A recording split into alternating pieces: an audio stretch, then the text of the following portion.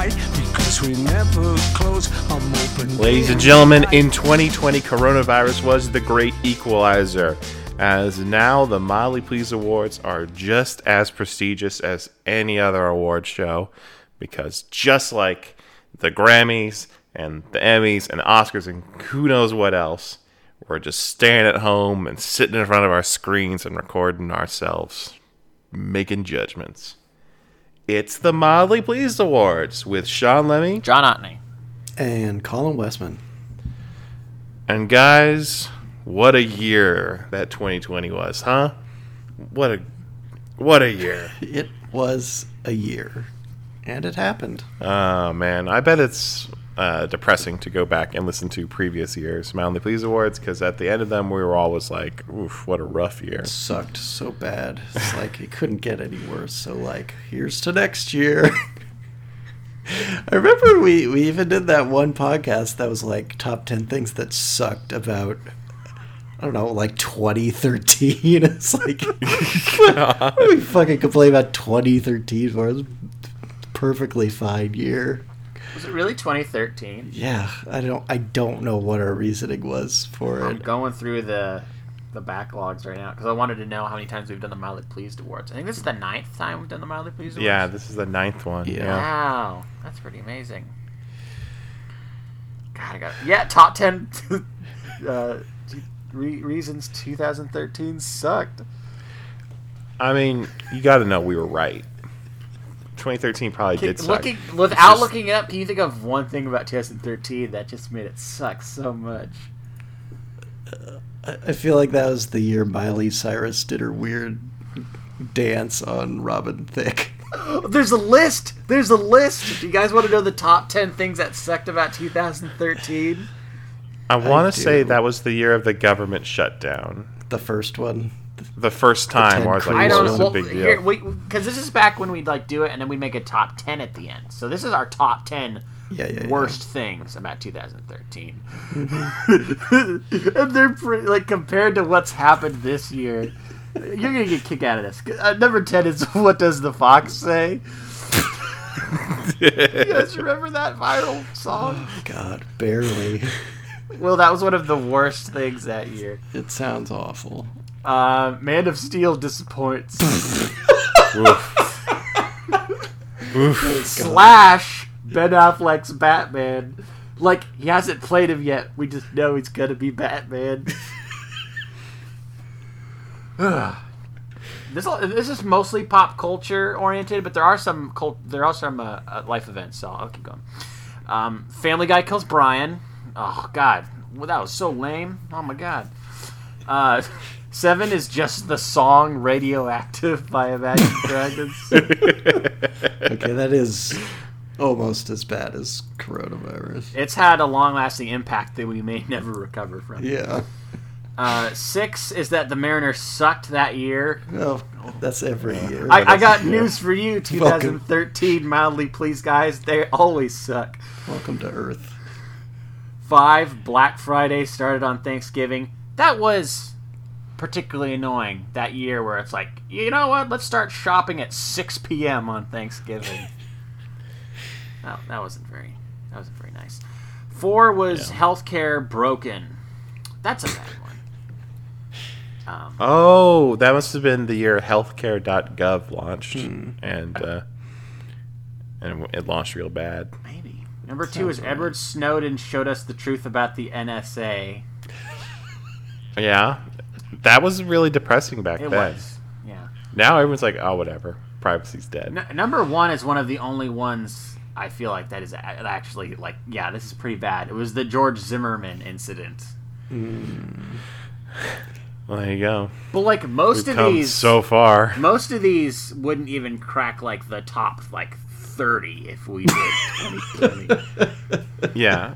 Something Travis McElroy said that really stuck with me was that, like, you could take any random week from 2020 and put it in a year like 2013, and it would be automatically be the worst week of that year. It's probably true.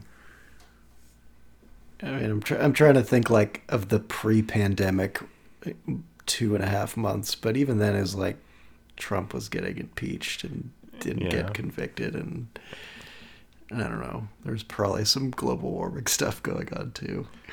The Australian bushfires. Yeah, that's right. I mean, the pandemic was happening. It just wasn't Yeah. openly happening in the United States at that point. Mm-hmm. Yeah, pretty cool one. So, I don't know. Suffice it to say, we're not doing mildly pleasing events this year. Because I'm sure there were some mildly pleasing news stories from this year, but they were just hard to come by in the face of all the bad stuff. It's just noise. Yeah.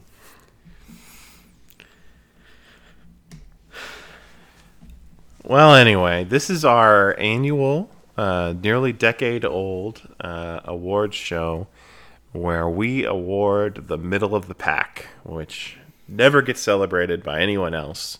Everyone focuses on the best, and then the Razzies is there for the worst, and we're there for the little guys. Yeah, you did a good job. Wasn't like the best thing ever, but you did it, man. It was good. Good job. I don't want my time back. You can keep it, but I wish you were better. But you're not going to get any more of it. Yeah. Yeah. Not everything's perfect. That's life. As is tradition, we will start with the most boring category, which was the most mildly pleasing video game of 2020.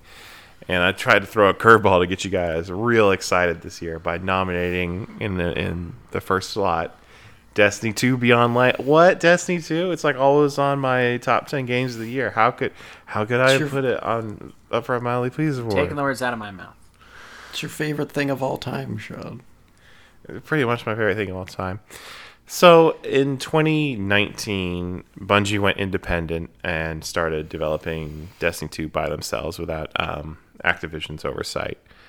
And that meant that they were producing ultimately less content for the game because they just don't have as many resources available to them anymore. And that's fine. But they've also changed their business model to make it a game that is free to start playing. And then there's like a season pass and expansions you can buy to keep adding on to your experience. In effect, what they've done is gone from making the game something I could check in at like 3 or 4 times during the year to something where they want me playing it basically every week. And their output, I don't think, has matched that ambition. Like, there always is something for me to do, but a lot of the time it's, do a thing I've already done 1,000 times, but get a new reward from doing it. And it's just kind of exhausting. I took like a break in 2019, and that recharged my batteries. But then in 2020, where I'm like stuck at home, and there's just nothing going on. I have probably played Destiny 2 like every week, of last year, and I just don't think there's been enough new stuff to keep the game interesting and exciting. And I'm a bit worried that they aren't going to introduce that anytime soon. So I'm putting it on notice. Who knows? Might still make my top 10 list of the year. Another game that I wanted to nominate is Godfall, because I really wanted to like this game. It was one of the few console-exclusive games on the PlayStation 5, which, I mean, is something, because the Xbox Series X has 0 exclusive games at launch. It's an action sort of RPG game. It definitely feels like a Diablo or Monster Hunter type experience, but it just doesn't feel very good to play. And as much as I want to support, I think the developers made some really good choices when it comes to like gear and leveling up, and some of the user experience aspects of the game. But the actual gameplay itself isn't particularly fun. And while it is graphically stunning, which is what you want from a console launch title, It also just feels like it's very like barren and sterile and like weirdly shiny. I should say it's like a game set in a like weird sort of apocalypse world where you're fighting these somewhat armored demon dudes, and you're like going through these different suits of armor, which are like your different character classes, and you can collect weapons and use 2 weapons at a time. I think it seems neat, but it's really just bland, and that was a shame. But I feel like every console launch has that one game where you just take a risk on it because you need to have something to check out. And you don't in this need case, to have anything. Well, I mean, you don't need to have a new console at launch either, too. I mean, it's a privileged position to be in. But yeah, Godfall for me was a disappointment. Another nominee I have is Good Sudoku. I did feel like I was a little bit ahead of the curve on the YouTube channel Cracking the Cryptic, which is a pair of British gentlemen. 2 or 3 times a day they put a video of them solving extremely complicated Sudoku puzzles. It didn't start out that way. It started to just be Sudoku, but they've transitioned into these custom boards with all sorts of weird rules. A lot of the time it starts with literally 0 numbers on the board, which is just madness. But watching those videos as quarantine got started inspired me to play Sudoku again, which is just it's a simple game that I like. If you've never played it before, it's just putting the numbers 1 through 9 in rows and columns and boxes. It sounds like math, but it's really just a puzzle. And so I was playing that on the Cracking the Cryptic website, which is kind of disappointing, but there really wasn't a great Sudoku app that people were recommending until Good Sudoku came out, which is a app from the guys who made like Really Bad Chess and a few other fun mobile games. They made a fun and stylish Sudoku game that is designed to help teach you how to play the game better, teach you the techniques you need to succeed, as well as it gives you like leaderboards and daily challenges to keep it interesting. So I had a lot of fun with that one. That's the one that I played. Hey. Way back All in, right. I don't know. I heard about it on, Griffin McElroy and Justin. They have that game podcast, The Besties. That's where I heard about it. And I got real interested in Zach Gage, the creator. And that's why I also was playing Really Bad Chess, particularly around the time of Queen's Gambit. I like this game quite a bit. It's like, what more could you want? It's Sudoku. This is what it is, but better. Because you got the note. You can take notes and learn about the game. Literally, my only complaint is that there's no progress syncing. So if I play it on my phone, I don't get credit for having done the daily puzzles on my iPad, which is a real first world problem, but I wish that existed, because my streaks get jacked up because I forget to play it all on one device. Okay. My fourth nominee is Marvel's The Avengers. I've talked about this on the pick. It is a very Destiny-inspired multiplayer action game that is disappointing, but it is also a very fun single-player action game for the first, 8 or 10 hours that you play it, which redeems it and makes it something that you, or at least I, really wish could succeed somehow. They, in December, put out Kate Bishop DLC, and by all accounts, she's been a fun addition to the game. Then I know T'Challa's coming at some point. I think they delayed him out of respect for Chadwick Boseman, which is just one more shitty thing that happened in 2020, but also, unfortunately, like one more event that seems to be conspiring against this game being successful. Maybe they'll turn around in 2021. It'd be nice, but I think it will be remembered as the buggy mess that most people didn't play, unfortunately. Oh, I'm surprised then- that Cyberpunk didn't make this list. I haven't touched it. You haven't touched it. When I heard it was as bad as it was, even though I bought it, I decided I would just wait for a patch, which now I'm thinking I probably shouldn't have done because they put out a very vague timeline of updates that really make it seem like it's not going to be where I want it to be until the end of 2021, maybe even 2022. So maybe I should have just gone for it. You've played it, right, John? Yeah, I like it okay. There's just nothing to do. I just feel like I think of Grand Theft Auto. There's so much shit to do to kill time, and I just don't feel that when I play Cyberpunk. Like, there's buildings you can go into and do nothing in them. I'm sure there's stuff later in the game, but I'm just like, okay, come back here at 6 p.m. I'm like, okay, I guess I'll go stab someone in the head and wait for the cyber police to come after me. Like, the aesthetics are cool. I didn't run into that many glitches. The only glitches I'd ever run into were, like, where it takes, like, a minute for, like, all the people to generate in a room. Like, they're not all there, physically there, and then they appear. I never got, like, any game-breaking glitches. I liked it fine.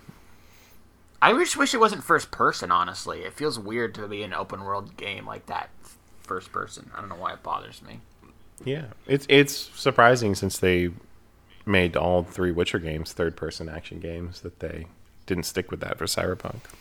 It just, when I play it, I'm just like, I should be playing Grand Theft Auto right now. Where's Grand Theft Auto in space? We've been waiting for it since 2004. Yeah, on the moon. Or some sort of Total Recall thing, like, Grand Theft Auto, get your ass to Mars. That's the name of the game. No, I want you're on a space station orbiting a solar system, so there's like 8 playable planets plus a space station city. So can you steal someone's spaceship? Like, let's say the Jetsons ship is flying around. Can you, like, hijack it in space? Like, you're on a space jetpack, and you go up and you pull George Jetson out of his Jetsons car, then hop in. Hell yes. Wouldn't that be awesome? You get to watch him, like, freeze or blow up or whatever happens to you in space. Why not both? He freezes, it explodes. Poor George. That's what I call some George Jetson meat. You know, because it's like meat George Jetson. Oh yeah, okay. I'm into it. This is a good transition for a Phantasy Star. This is that space shit. Yeah. My final nominee is Phantasy Star Online 2, which finally came out in the United States in 2020. Do any of you know when Phantasy Star Online 2 came out in Japan? Long 2009. 2011. John was very close. 2012, the year that Phantasy Star Online 2 originally came out. So that was fully 2 console generations ago.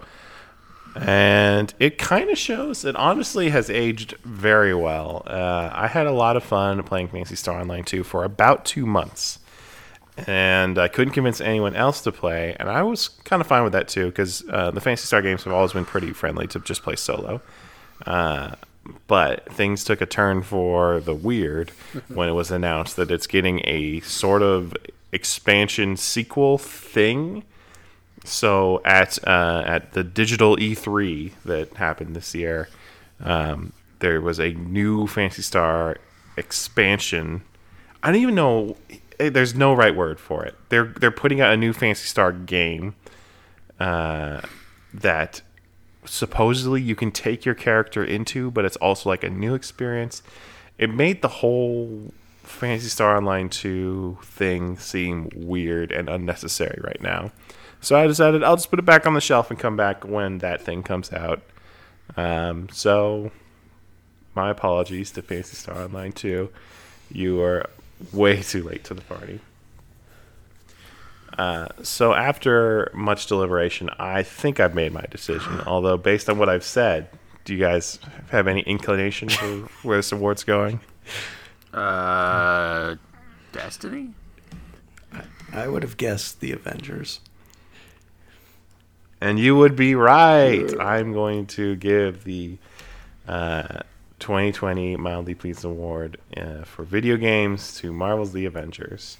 I think you did a good job. I'm giving you one hearty thumbs up. But, boy, I wish you didn't launch as a buggy mess and find yourself doomed to probably just slowly die. Well, speaking of the Avengers, our next category, now that we've gotten the most boring category out of the way, we've got the most confusing category to go through. And that's our top viral video of the year. And I want to start talking about this category with the super embarrassing politicians as Avengers thing. Yeah. So someone... Yeah, go I mean, I found it on this guy's Twitter, at John H. Piette. I almost feel like I could listen to a play-by-play of this. It's so stupid. Every moment of it is so stupid. But, like, didn't it kind of make you emotional the first time you saw it? I mean, it did, and that's what... It almost makes me feel stupid for, like, the fact that... It makes me feel stupid, too. That it filled me with hope and made me feel like, yeah, it happened. Trump's out of office. But at the same time, it's like, that doesn't make it acceptable to make a video that's this stupid. And even when I watch it now, like, I'm just like, this is embarrassing. But at the same time, like, it gives me a glimmer of, like, that feeling I had on November 7th when I was just like, yeah, who cares? It's all good now, man. We did it. But yeah.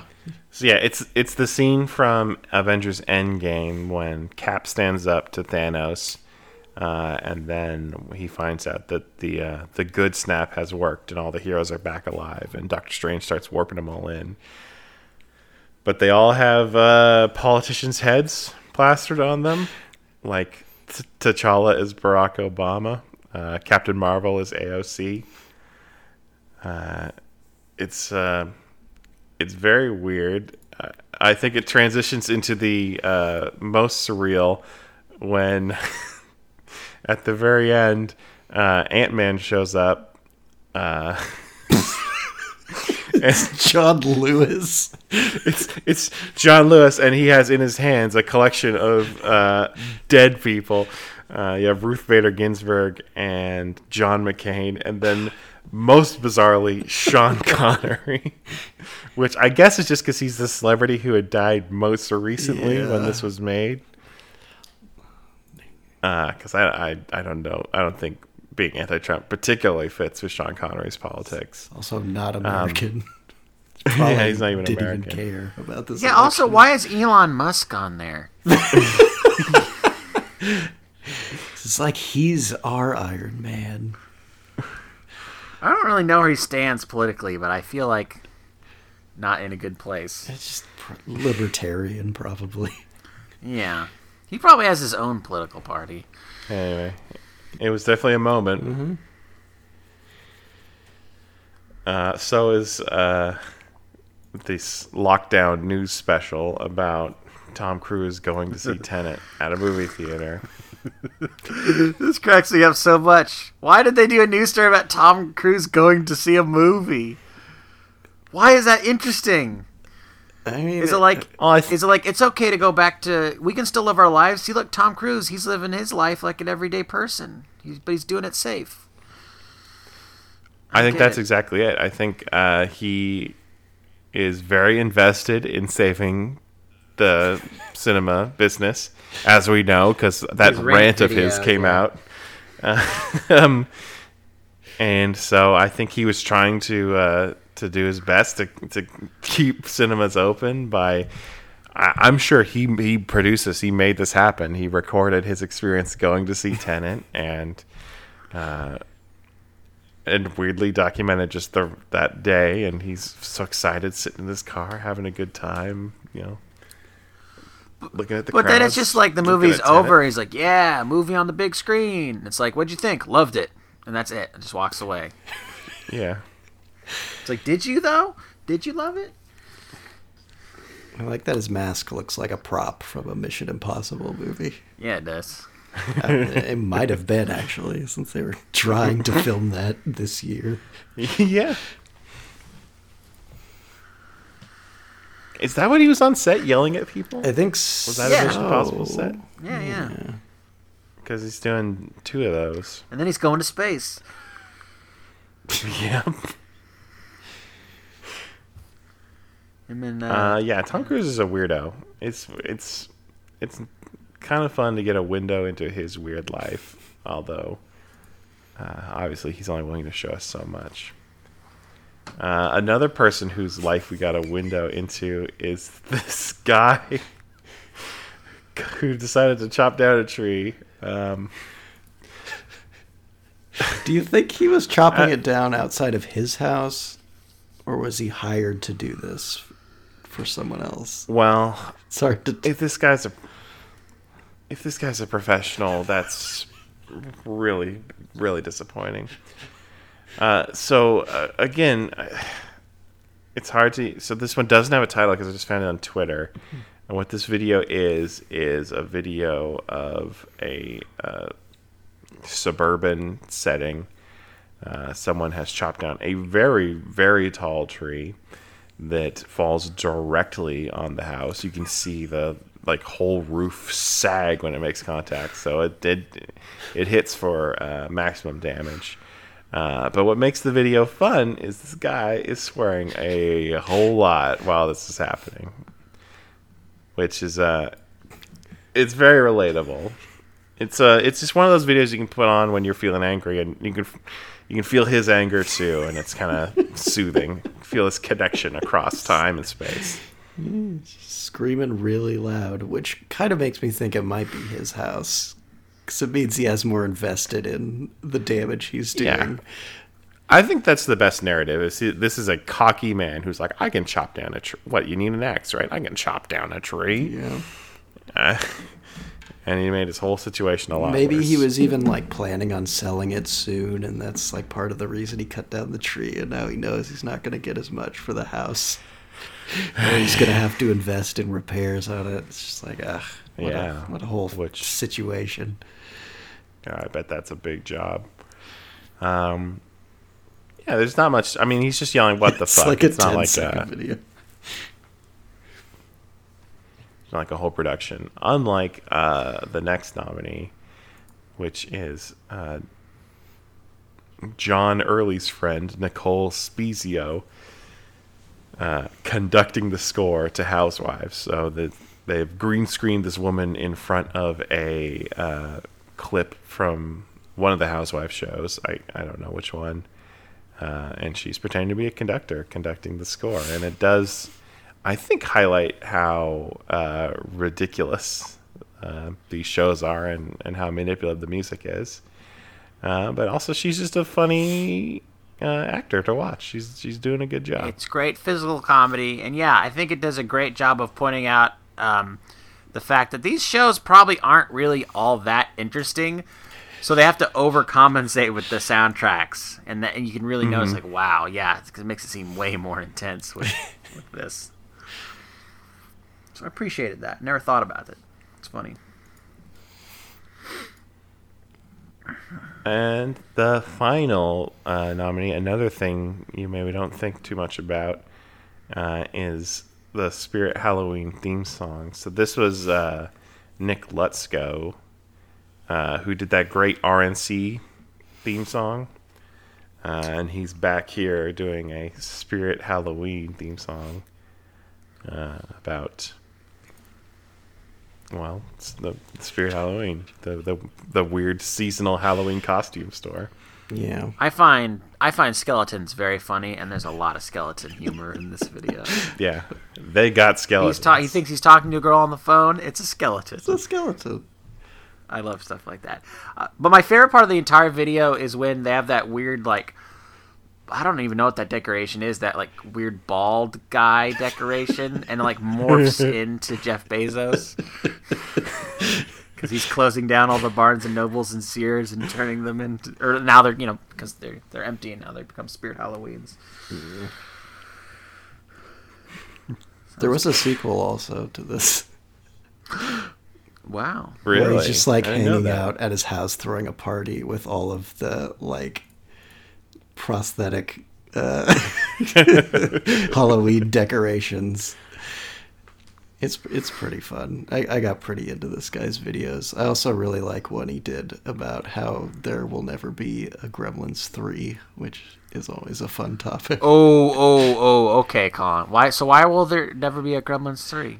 I mean, he's more just like singing about how he's just coming to the realization that it's never going to happen because we live in It's a crappy happening. world. Chris Columbus has a script. All right. We'll He's see. like, fuck Joe Dante. It's going to be dark. We're going back more to the first one. Fuck the second one. It seems like him and Joe Dante have different visions of what Gremlins should be. All right. Oh, I believe Joe Dante actually like retweeted the Gremlins 3 song, and he was like, he was just like, good song. I love that. That's hilarious. I'm sure Chris Columbus did not enjoy the video. So, John, in the world of long rumored sequels, do you think Gremlins 3 is more or less likely than Beetlejuice 2?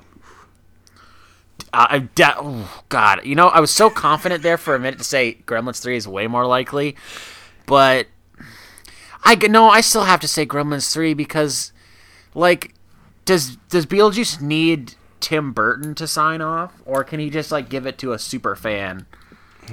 Like, who wrote the Pee-wee movie? Paul Rust or whatever his name is. Like, maybe he'll do Beetlejuice or something. He'll direct it. I don't know. That's a great question.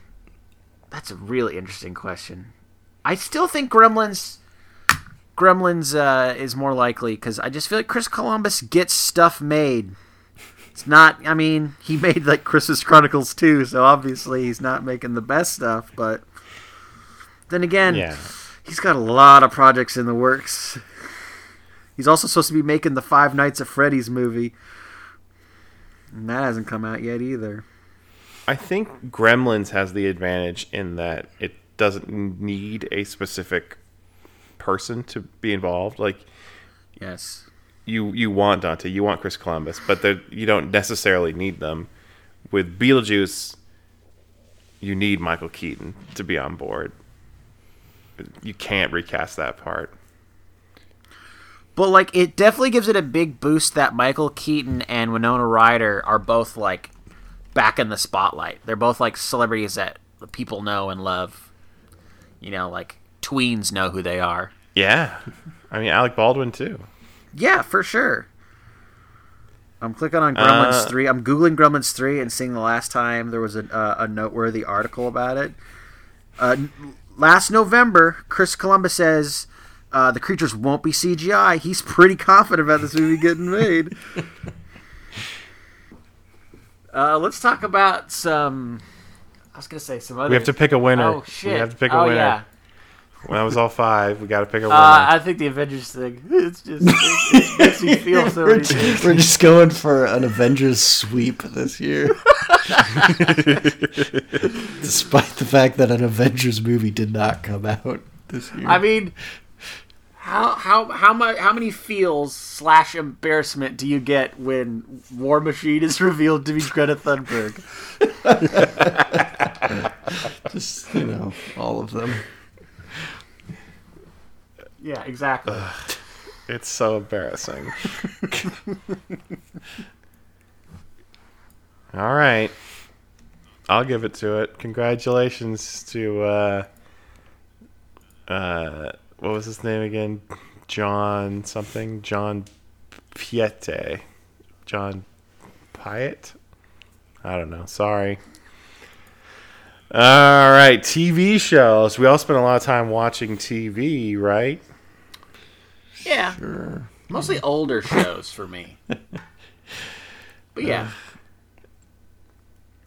Do you guys feel like there's not going to be much TV this year? I do feel like that. I mean, there's a lot of crappy Netflix stuff to watch.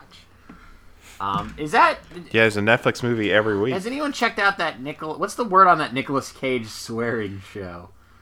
I think people like it. Okay. Oh, there's something. But yeah, what There's is there to look forward to this year in terms of TV? I think they actually somehow squeezed in yet another What We Do in the Shadows season, right? Did I hear that correctly? That we're getting another one of those this year? That would be amazing if that's true. Yeah, that'd be cool. I heard Better Call Saul wants to do its last season this year. I'm so confused. We'll see. I just kind of skimmed everyone's list, so sorry, because I know it was on your list, but like, that's not over? I thought it was over. Is it close to being over? Well, yeah, this next season will be the last one.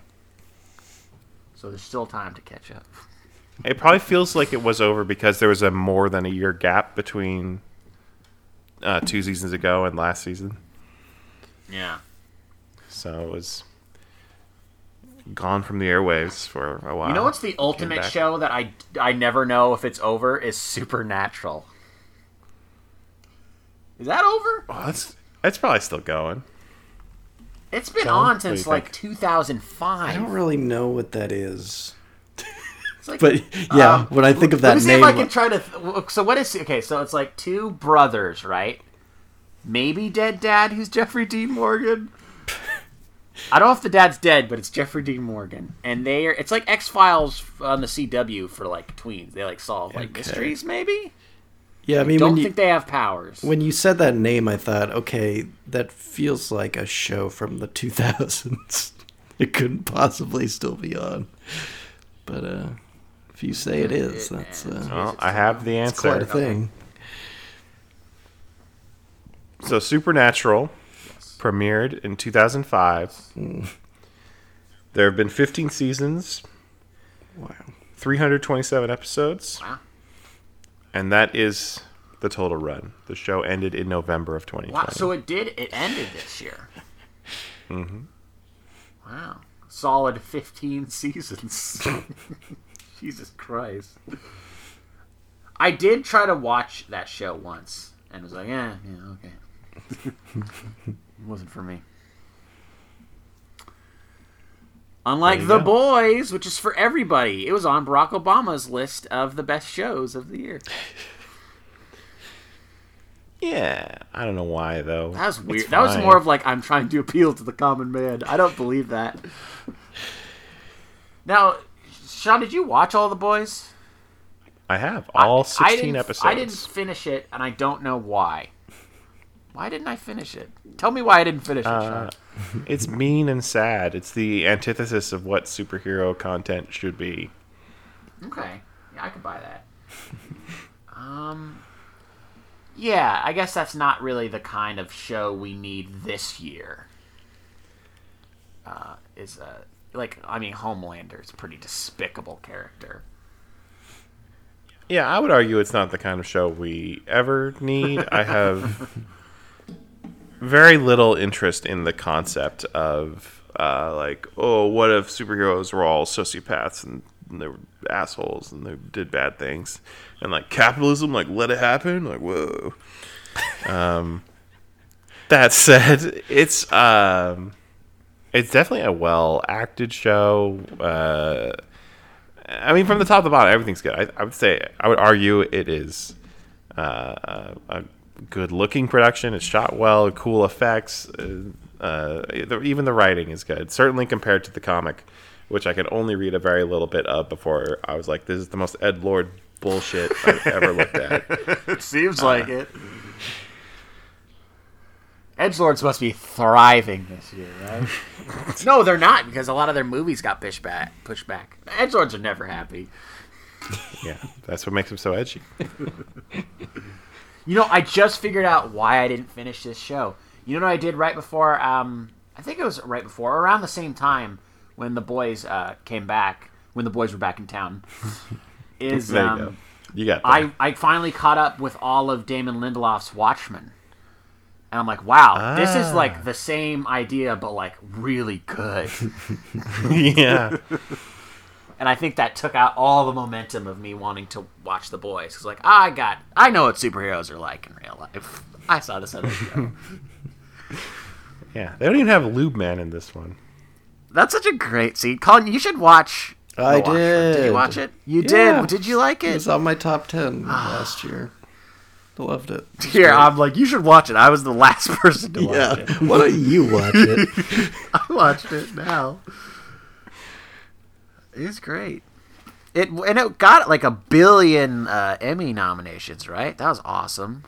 Or was it Golden? It must have been Emmys. So hell yeah. I think it won most of those. Good show. Mm-hmm. Boys, though, is it coming? Are they going for another season? Like, what's the story? Oh, they're definitely going for another season. It seems popular enough. Big cliffhanger at the end of the season finale. I guess they can't end a show that Obama likes to watch because he could Yeah. he knows people. He could pull some And strings. I don't necessarily want them to. I had a good time tuning in once a week.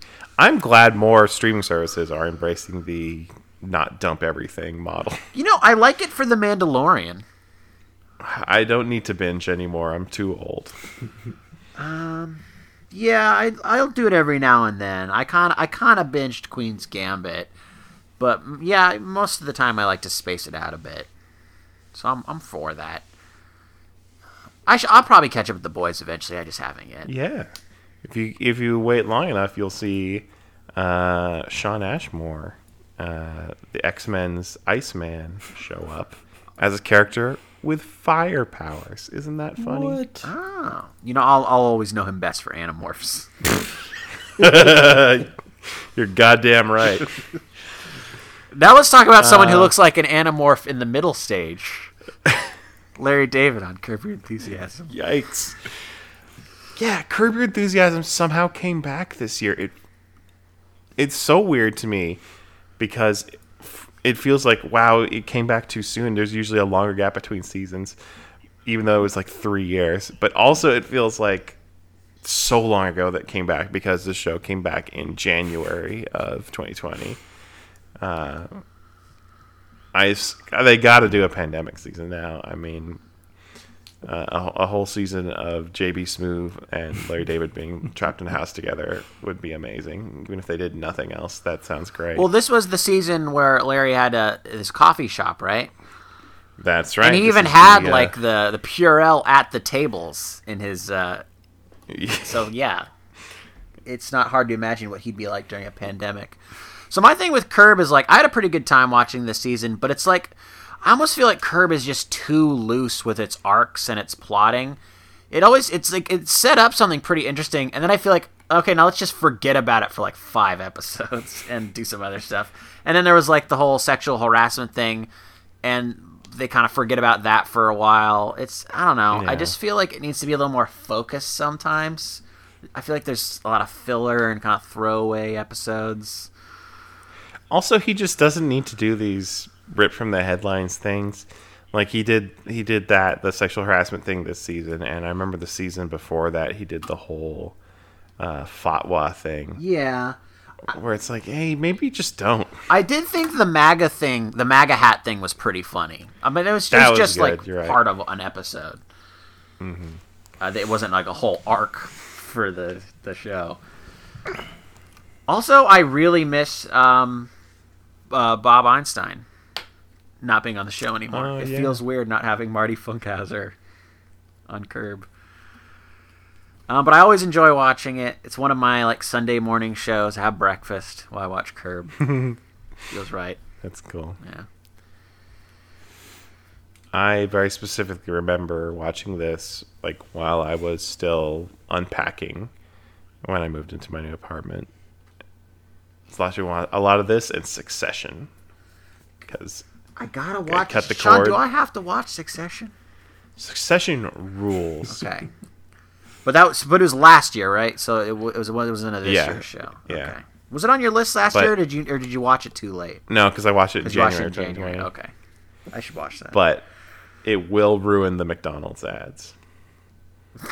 Because of Brian Cox being in the McDonald's ads? Yeah, because he's so scary in Succession, and then you hear him go ba-da-ba-ba-ba.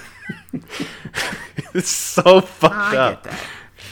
I'm trying to think of who's an actor who I'd just be unsettled if they started doing McDonald's. I don't think I could do Michael Shannon in McDonald's commercials. I don't think I could handle that. He just records all his lines from a bar in Chicago. He's scary, dude. Yeah, he's intense. Just like Fargo, that's an intense show, right? I didn't even watch this season. Totally forgot. I forgot that I nominated this. I feel bad because I stopped watching after 4 episodes, so I didn't even. I don't know.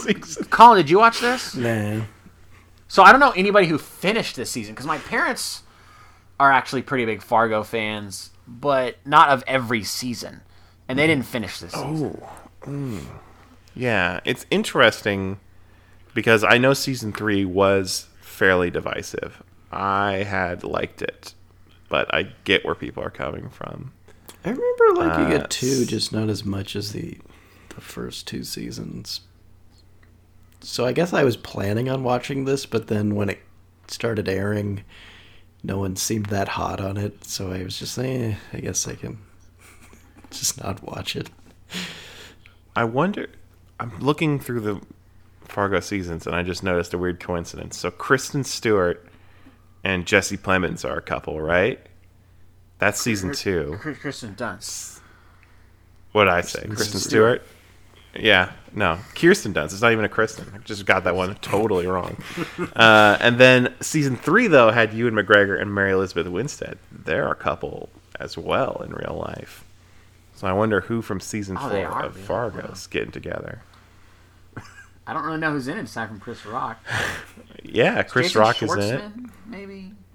Jason Schwartzman is in it. He is in The Mob. Good for him. Who else would you know? Jack Houston. So this one is set in the 50s in Kansas City, Missouri. So I don't fucking know. Is Michael Stuhlbarg on this? He should be. It really seems like he has to have been on Fargo at some point, right? I don't think so. It just Save him it for just season feels 5. like such a good fit. It does. I don't know if Can you imagine wearing one of those newsboy caps? I don't know if he's really a TV man though. Yeah. He's on. Well, his Boardwalk Empire was like his introduction Yeah, to that's the world. right. Because before that, he was just like I'm in plays. Yeah. Wow. So no, he hasn't been, but he was in Boardwalk Empire with Jack Houston. It's all coming together. Oh, he was on Damages once, too, as well. All right. Do you think Michael Stuhlbarg has played a role in every decade of the 20th century by now? Probably. I guess I would just be a little more iffy about like the 80s and 90s. The more recent it gets, the more questionable it is that he's been part of it. I'm looking up how many of Michael Stuhlbarg's recent movies were set in the past. Although I feel like, doesn't Call Me By Your Name take place in the 80s? Yes. Okay. I think so. And if it doesn't, they've got that sequel coming. His last 4 movies were all in the past. Shirley, The Post, Shape of Water, and Call Me By Your Name. Okay. Yes. Yeah, there's that year where he was in like every movie that was nominated for He's Best the Picture. best, man. He's pretty good. He should be on Fargo. I know Noah Hawley's doing an Alien show. Let's get Michael Stuhlbarg in the new Alien show. Why not? He'll only do it if it's set in the past, though. So let's set it in The 90s. doesn't make any sense. The 90s. just to be safe. Yeah. Anyway, Fargo came back and nobody cared. And that's interesting because it was so good. Another thing that arrived last year was Star Trek Picard, the hotly anticipated, we're finally getting a Star Trek canonical sequel show. It very quickly made its limitations known, which is that Patrick Stewart is 80 years old, and he's for some reason they still decided to tell a story with a lot of running and jumping and shooting, which it just doesn't feel right. We talked about this with The Irishman, right? Where no matter what you do to Robert De Niro, when he's still curb stomping someone, it just looks like an old man, even if he has a young man's face pasted on top of him. And that is true of Patrick Stewart too. And there's no shame in I mean, he's 80 years old. He looks great. He's still a fine actor. He was in Blunt Talk. But he was in Blunt Talk. Remember that? The Seth MacFarlane show. Yeah. 20 episodes. He's been doing some shows. I just don't understand. I'm sure Nancy would explain to me that it's just I have incorrect expectation for what this should be, because I think about the character who is the most iconic diplomat in all of fiction to me, and you're gonna make a show dedicated to him, and also he's 80 years old. I think it should be a slow, talky show about working out some sort of deal. But instead, they told a story about, without spoiling too much, the plot of Mass Effect 3, where sentient machines from another galaxy are going to come and wipe out all of life in the whole universe. Just all of it. And they're going to come through a giant laser in the sky, of course. So there's lots of shooting and space battles, and they introduce a character who is a Romulan, but for all intents and purposes is Legolas. Like, he's just like he's got elf ears and he fights with swords. There are good ideas that the series just isn't interested in because it wants to do action and references and have Riker show up and bake a pizza for some reason. It's disappointing, and that's a shame because it starts out well, and it's just the more episodes you watch, the less good it feels. Maybe season 2 will turn it around. Who knows? I just feel like this kind of show makes CBS All Access seem desperate. Like the only way they can get people to come watch their streaming service is if they make something that's more action-y and that also has like some brand recognition. Even though all the people that really love that brand, I think, want the show that you want, Sean. Like they're not satisfied with having like that satisfied niche unless instead they feel like they got like disappoint like a lot of people to try to appeal to a wider audience. But that wider audience isn't coming, man. It's on fucking is that even what it's called? CBS All Access? Yeah, I think they're going to change it to Paramount Plus, but I don't know if they've done that yet. So they're merging with Paramount, huh? What does Paramount have? Don't they have like a Kevin Costner show that like every old person watches? You know what I'm talking about? No. That's on like the Paramount Network. What the fuck is that show? Is it Yellowstone? It's like one of these shows where it's like you don't know anyone like under 30 who watches it, but like everyone over 60 watches it. So it's like Fox News, basically. Yeah. I think it's Yellowstone. I want to say it's Yellowstone. Some Kevin Costner show on Paramount. But yeah, CBS All Access. What a fucking joke, dude. I feel like they were getting something else recently, and I was super pissed. Actually, I wasn't. I was mildly pissed in the vein of this podcast. Oh, I remember what it was. It was the new SpongeBob movie. Not that, like, I really want to see it, but it's like, come on, dude. That's the wrong... No. SpongeBob movie on CBS All Access? What the fuck are you doing? Yeah.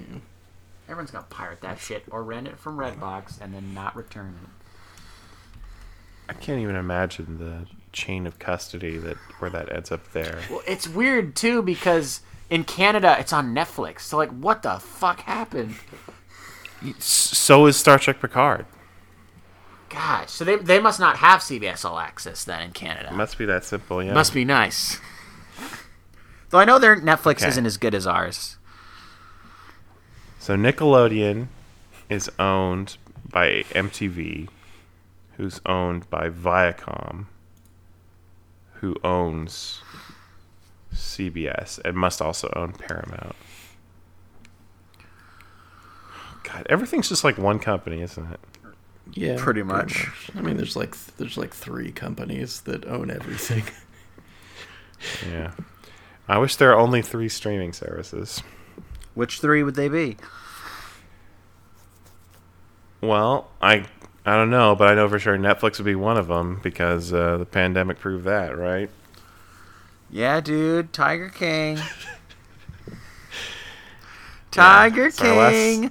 So we're calling Tiger King a TV show. How many? I don't even know. Like how many episodes is it? There's a good 5 or 6, 8, 6, maybe. Holy There's shit! quite a few. Holy shit! Are they half-hour episodes? There's 8 No, it's episodes. an hour. I mean, it probably Holy it shit. probably doesn't. Well, let's see how many episodes it actually. Let's get this straightened out. Did you look it up, Colin? Yeah, I'm looking it up right now. It is 8 Okay. episodes. Well, 7. It's 8 if you count the after show they did with Joel McHale. I mean, I don't know if it's enough for 8 episodes, but there is quite a bit. There's a lot of shit that goes Joe down. Exotic, there's people getting hurt at the zoo. There's his singing career. There's him running for political office. Him putting There's out obviously a all hit the on his putting out nemesis. a hit. The big Carol Baskin. He's been Yeah. referencing a lot of hip hop lyrics this year for some reason. Was also on Dancing with the Stars, even though everyone hates her. Yeah. I thought this was a great show. I loved it, but I am so fucking sick of it, and I also hate that we have turned these people into celebrities because they're bad people. And it seems like the documentary is trying to highlight that these people are bad and abusive to big cats, and that we need to end these kinds of zoos and these places that house these big cats. But the message got kind of lost up in the whole Joe Exotic, Carol Baskin celebrity of it all.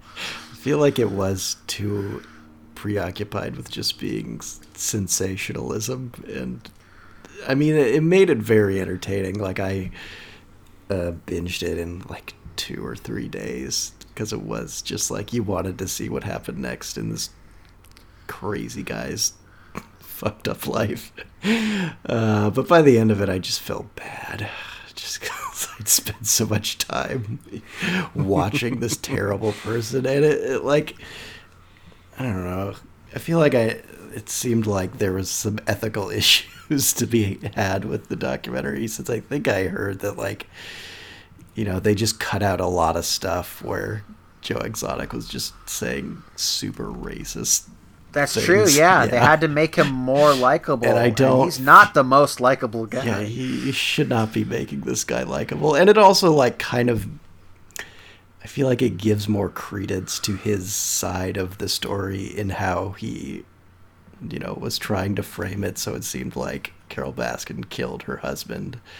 But it seemed like that guy was probably planning on leaving the country prior to his disappearance. But I don't know.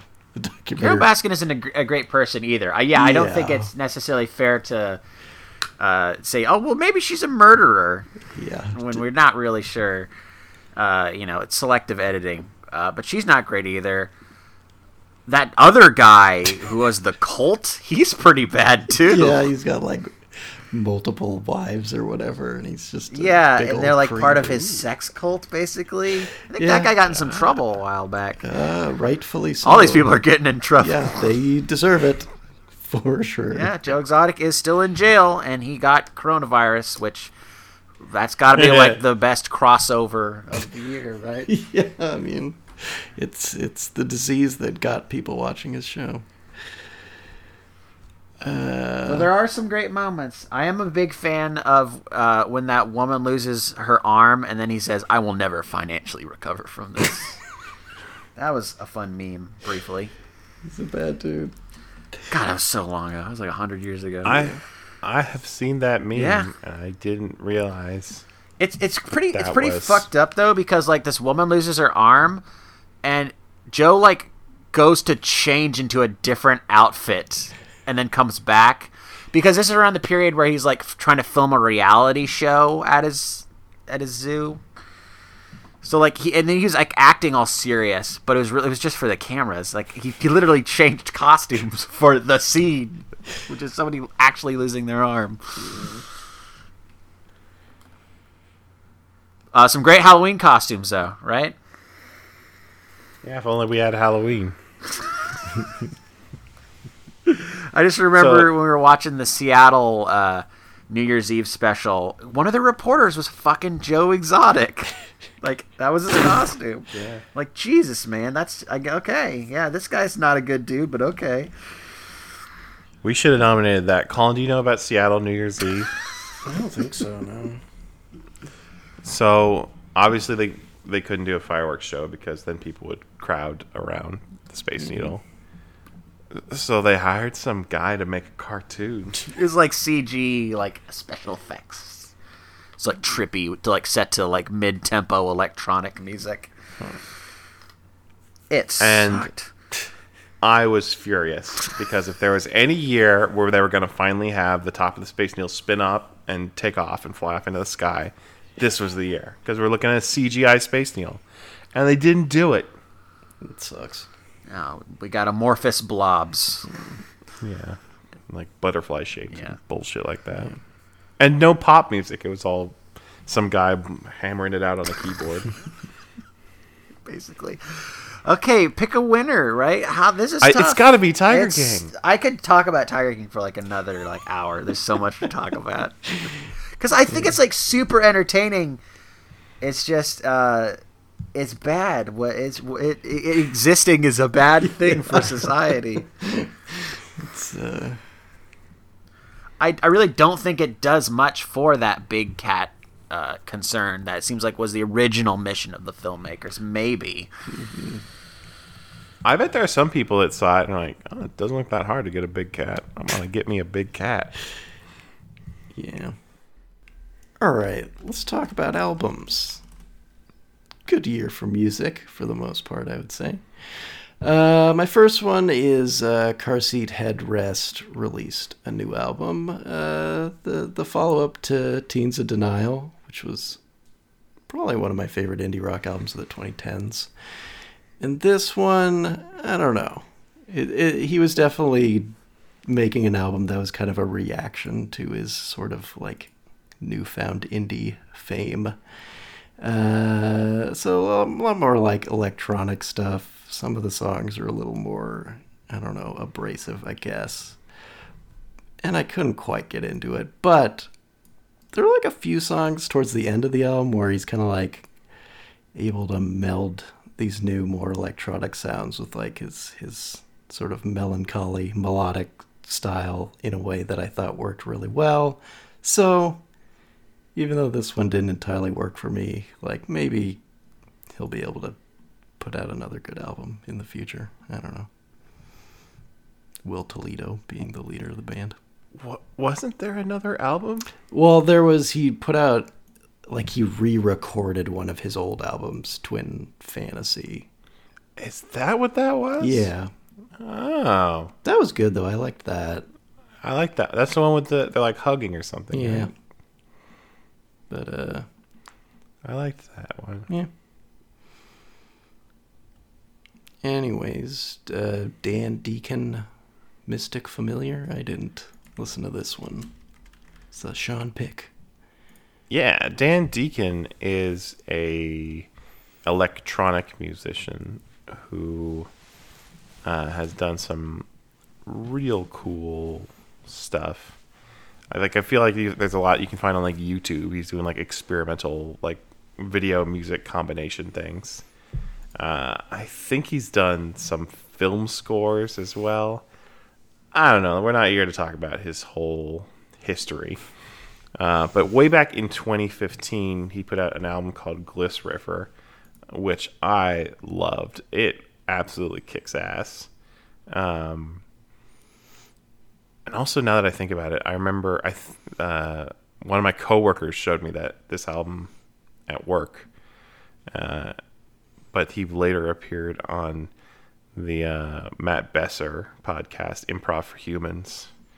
And he performed some of the songs live on that podcast and then had the improvised scenes based on them.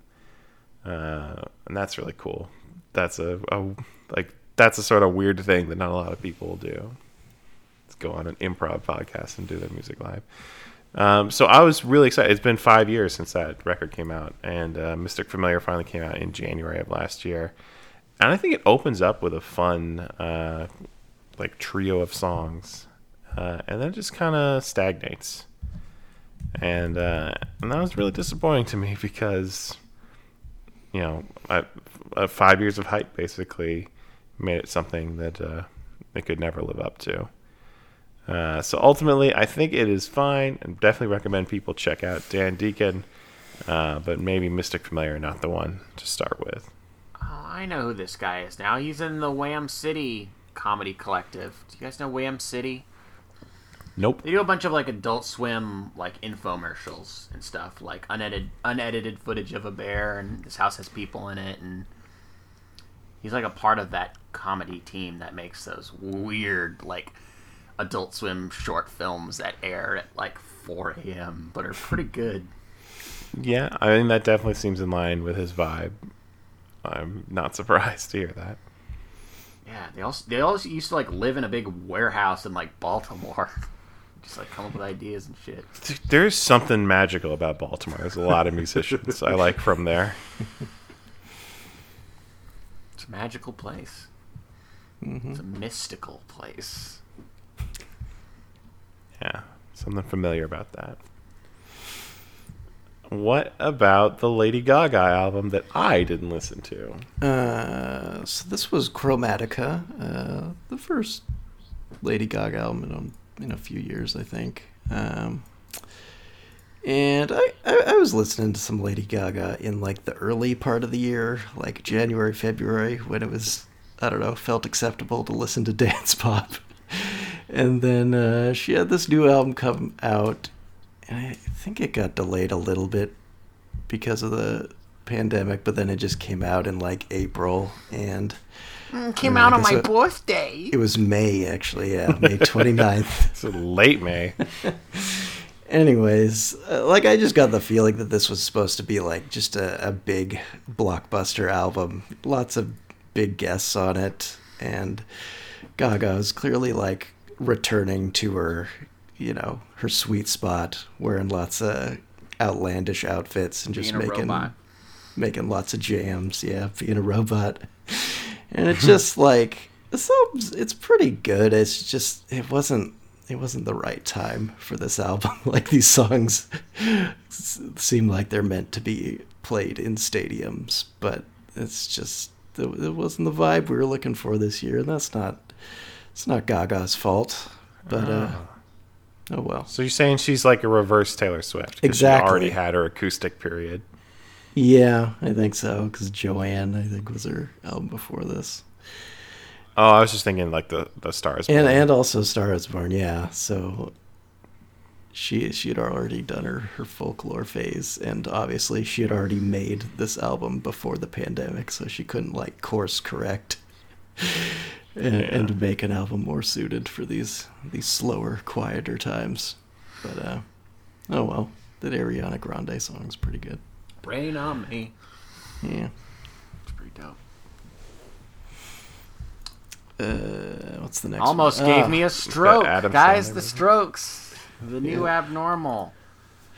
Yeah. I feel the same way about this as most of the recent ones, where I'm like, this is some good riffs here. The songs are a little too long for me.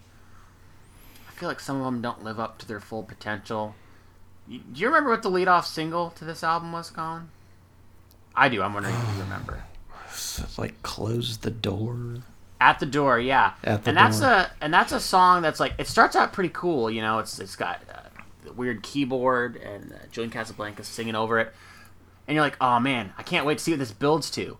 And then nothing. It has no drums on the whole song. It's just him singing to a keyboard, and it's like 5 minutes long. Like, yeah. I'm like, this could be something so much cooler. I just feel like, I don't know, they need to.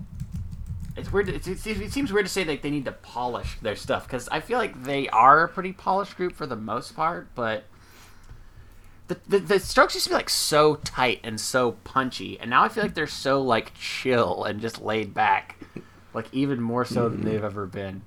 Maybe that's just me, but yeah. And I feel like being more chill is not a bad direction for a band that's, you know, getting older. But it's just, I don't know.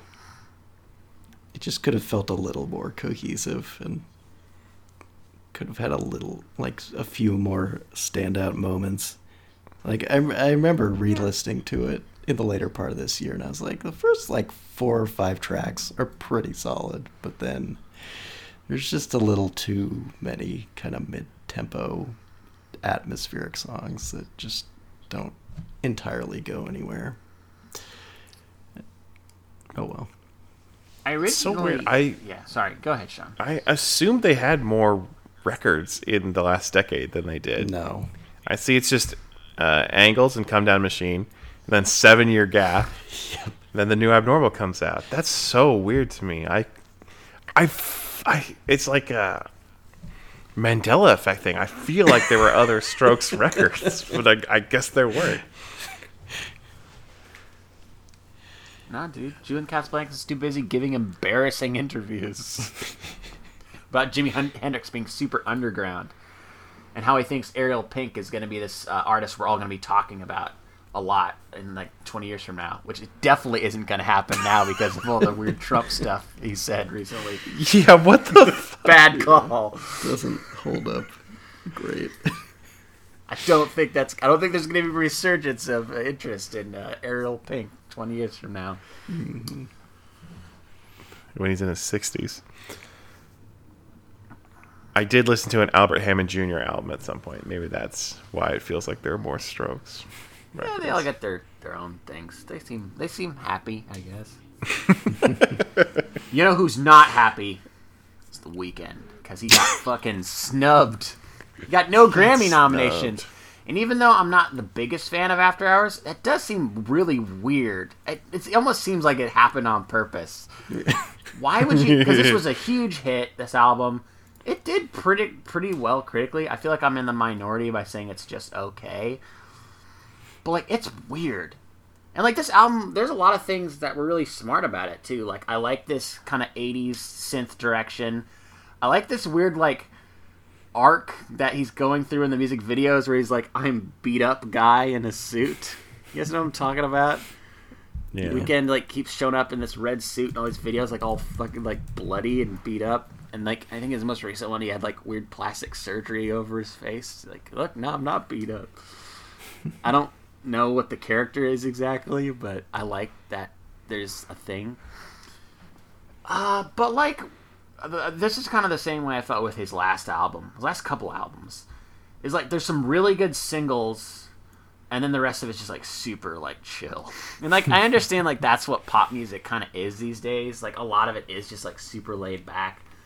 Like, we used to watch the music video channel back when we were all living in West Seattle.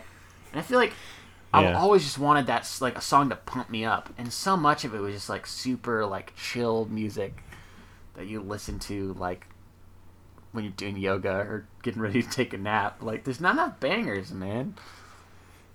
I mean, at least this album had, like, that lead-off single, the Blinding Lights song, which is, like, kind of got a cool aha vibe to it.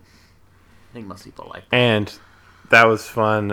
Early on, there was a TikTok trend of people getting their parents to dance with them to Blinded by the Light, which is great. When is TikTok and Tic Tacs going to do some sort of cross-promotional campaign here? I can't be the only person thinking about this. Do conservatives hate TikTok because Trump hates TikTok? Oh, definitely. It's China. Definitely. Is there a conservative version of TikTok? I hope so. I don't know. I'm sure it would be banned in like 5 minutes because it would immediately get way out of hand. It's not even funny the more I think about it. I wonder, was Parler designed to be a Republican social network, or did it just get taken over by Republicans in the same way that the social network Peach got taken over by us and became our own social we network? owed Peach. We're the CEOs of Peach. You guys remember Peach? We were the CEOs. Yeah. I think they tried to like say like it wasn't, but it always low-key was. Yeah. Certainly is now. I mean, isn't it like closed? Right? You can't even like get on it right now, right? Isn't it? Yeah, nobody wants to host them anymore. And it may not come back, so that's a win. Take it. We're getting some good wins lately. Like, times are so bad, but there's been some wins. 2021, maybe it'll maybe it'll be a little better. I think it will be. Ooh, be careful. Oh no, I just jinxed it. Now we're gonna get the Super Plague. I have no idea which one of these albums to neither give do to you I. guys. Maybe the Strokes. Should we give it to The Weeknd just because he win needs something. a win? Yeah, I like that. He didn't get any Grammy nominations. At Yeah, least get him sure. at a mildly pleased award. I think we all listened to it too, which I don't know. We all listen to I it. And don't I'm know if that's super. the case for the I am year. super stoked for The Weeknd to play the Super Bowl. At least he's got that. Oh, yeah. That's gonna be fucking sweet. He's going to come in a full body cast. Yeah, he's gonna still be being the beat up guy, right? So what's going on? Maybe he's gonna be beat up football guy. Oh, dude, I know what he's gonna do. Remember in Beetlejuice that flat guy who works in the office? He's like completely flat. It's gonna be that. He's gonna be that guy. All right. Our next category is the most mildly pleasing song of 2020. And to everyone's surprise, Taylor Swift's Cardigan is up here despite her sweeping our album top 10 list. Shocked. It's true. We're all big fans of that album. I just feel like having this be the lead single was a marketing play in the deepest sense, because I don't think this is even close to being one of the best songs on the album. It's fine. It's perfectly fine. It certainly encapsulates like the vibe of Folklore, but she put out that music just talking video about cardigans. where she's wearing a cardigan, and then Taylor Swift was selling that exact same cardigan on her website. So I feel like making this the single was just a ploy to sell lots and lots of Taylor Swift cardigans. So that's what makes She talks about cardigans on more than this song. yeah, though, she so. wants you to buy that cardigan, and that makes the song a little mildly pleasing for me. Fair enough. That's my reason. It's a fair case, but was it the best case of that we're going to hear? I don't know. Because the next one we have to hear about is Paul McCartney's Find My Way. He did it again, guys. Another catchy single. We thought he was done with that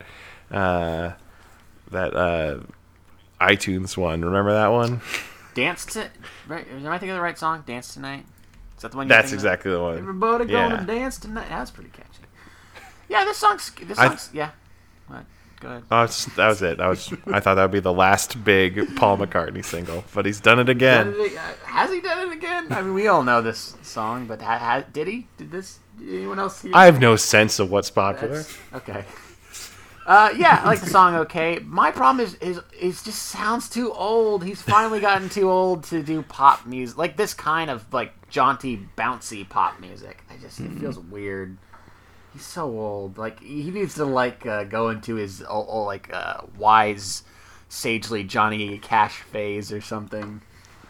He could never pull it off. Yeah, though. he could. It's This just is who he so is. far from his brand. It's tough because I wouldn't ever want to discourage anyone from doing what they're passionate about. Like he did this album just because he wanted to. Like he loves to make music, and he pretty much just made this by himself.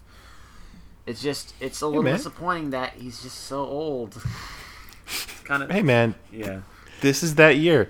Patrick Stewart's taking his shirt off and shooting aliens at 80. Paul McCartney's out here jamming about falling in love again at 80. Joe Biden's winning the presidency at nearly At 80. Yeah. This is the octogenarian's time. You can't let the boomers die. They will run everything forever. I like the song. It's fine. It's cute. Sure. But can you imagine what John would think? John Lennon, of course, not me. Yeah, I guess that's funny. They got a back-to-back Beatle thing. So very early into Shelter in Place. I bet a lot of people weren't even sheltering in place at this point. Gal Gadot organized a bunch of her celebrity friends, including most of the cast of Wonder Woman 1984, to quote-unquote sing Imagine together. And they made zero effort to find a key as a group or think this idea through even a little bit. It really does feel like she's got everybody on a call. She's like, let's all sing it, and then I'll have some guy edit it together and put it out there, and it'll make people feel better. It was a ridiculously bad idea. It's so embarrassing. And it's really the ultimate test on how much you like cringe content, because it will either be delightfully amusing as a sort of train wreck, or so cringy you'll have to turn it off immediately. I still Too embarrassed to watch is- it. Too embarrassed. So neither of you can do it, huh? It is. It hurts. The people that show up are so, like, Will Ferrell's in there for some reason. It's and then there are people who can sing mixed with people who can't. I think it's cringy because you could imagine yourself in that position getting roped into it, because you're like, okay, sure, Yeah. we're just doing a nice thing yeah. because everybody's sad and they're at home. No worries, but you don't actually know what the final product's gonna look like. Well, yeah, and it's just, you just have to think it through a little bit and realize it's a bad idea. You just have to think, oh, we're all in our giant estates. And we don't have to worry about food and stuff, because we can get stuff delivered. We have personal chefs. We don't have any problem. Like, we have money. We don't have to worry about being out of work. Everything's fine for every single person in this video had nothing to worry about, and they're like trying to comfort us. And this is how they're doing it. It's insulting. So I guess that's the third way you can watch it, as something that just infuriates you and how out of touch these people are. Yeah. But on the other hand, you can watch The Mandalorian try to sing Imagine.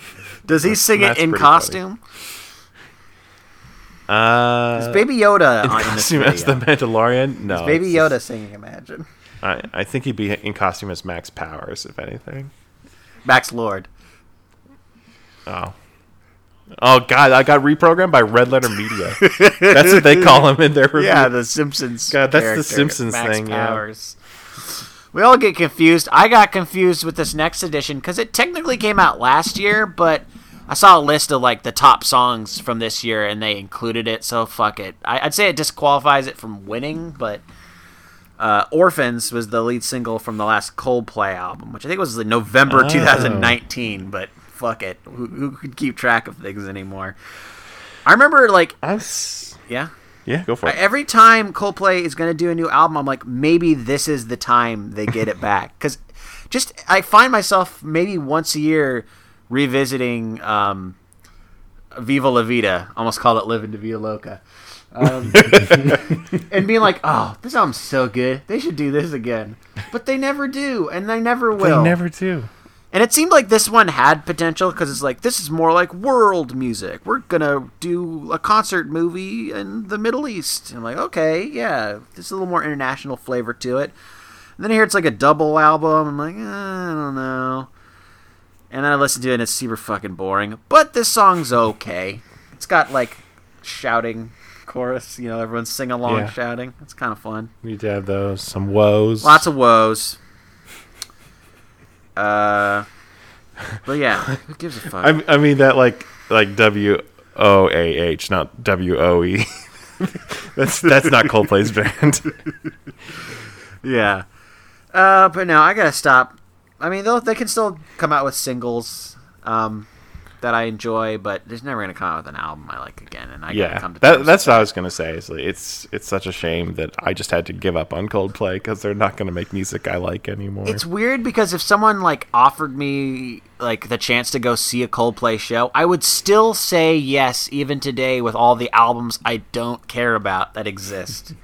Whereas like there's other bands where like if someone's like, "Do you want to go see Kings of Leon?" I'm like, I don't know. They got a lot of albums I don't really like. But I would still see Coldplay. Let's talk about the new Coldplay, Harry Styles, you guys. What is Watermelon Sugar? I've listened to the song. I still don't It's understand what oral Watermelon sex. Sugar is. It's gotta be. Right? He says it's not, but it is. It's what it's gotta be. So I've had I put together like a big pop playlist on my Spotify this year, and I was going on these long ass walks listening to all this pop music. But every time I got to One Direction, like, I always get way too embarrassed. Like, this is embarrassing. These guys embarrass me.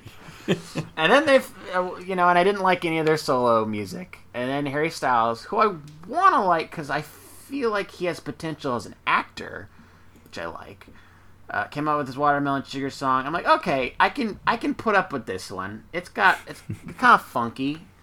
I don't know what it means, but I kind of like that. I kind of feel like he's like, he probably wants to be like the Mick Jagger of his time, but I feel like he's more of the Rod Stewart of his time, and I think that's fine. Yeah. He seems like a nice guy. Sure. It's a fun song. I didn't listen to the album. No, I'm not going that far. Isn't he a troublemaker though? Ooh, like in a fun way or in like a bad way? Like, is he like playing pranks or is he like doing something real, like having Corona parties? I want to say he is the reason that Olivia Wilde and Jason Sudeikis got divorced last year. Whoa, I'm gonna need some more deets on that one. Let's see. I'm gonna kind of skim here a bit on his Wikipedia. Does have a public image. I don't see a controversy tab on his Wikipedia page. It's always good. I mean, that might not be the kind of thing they put on his Wikipedia. This little scandal. He's born in '94. All right, here we go. I'm going to click on the link. Harry Styles and Olivia Wilde's relationship Gossip timeline. Corner. This is my favorite part. The kind of drama-filled relationship at Cosmopolitan.com. This article is by Star Bowenbank. Published January 14th. Today. All right, this is breaking news.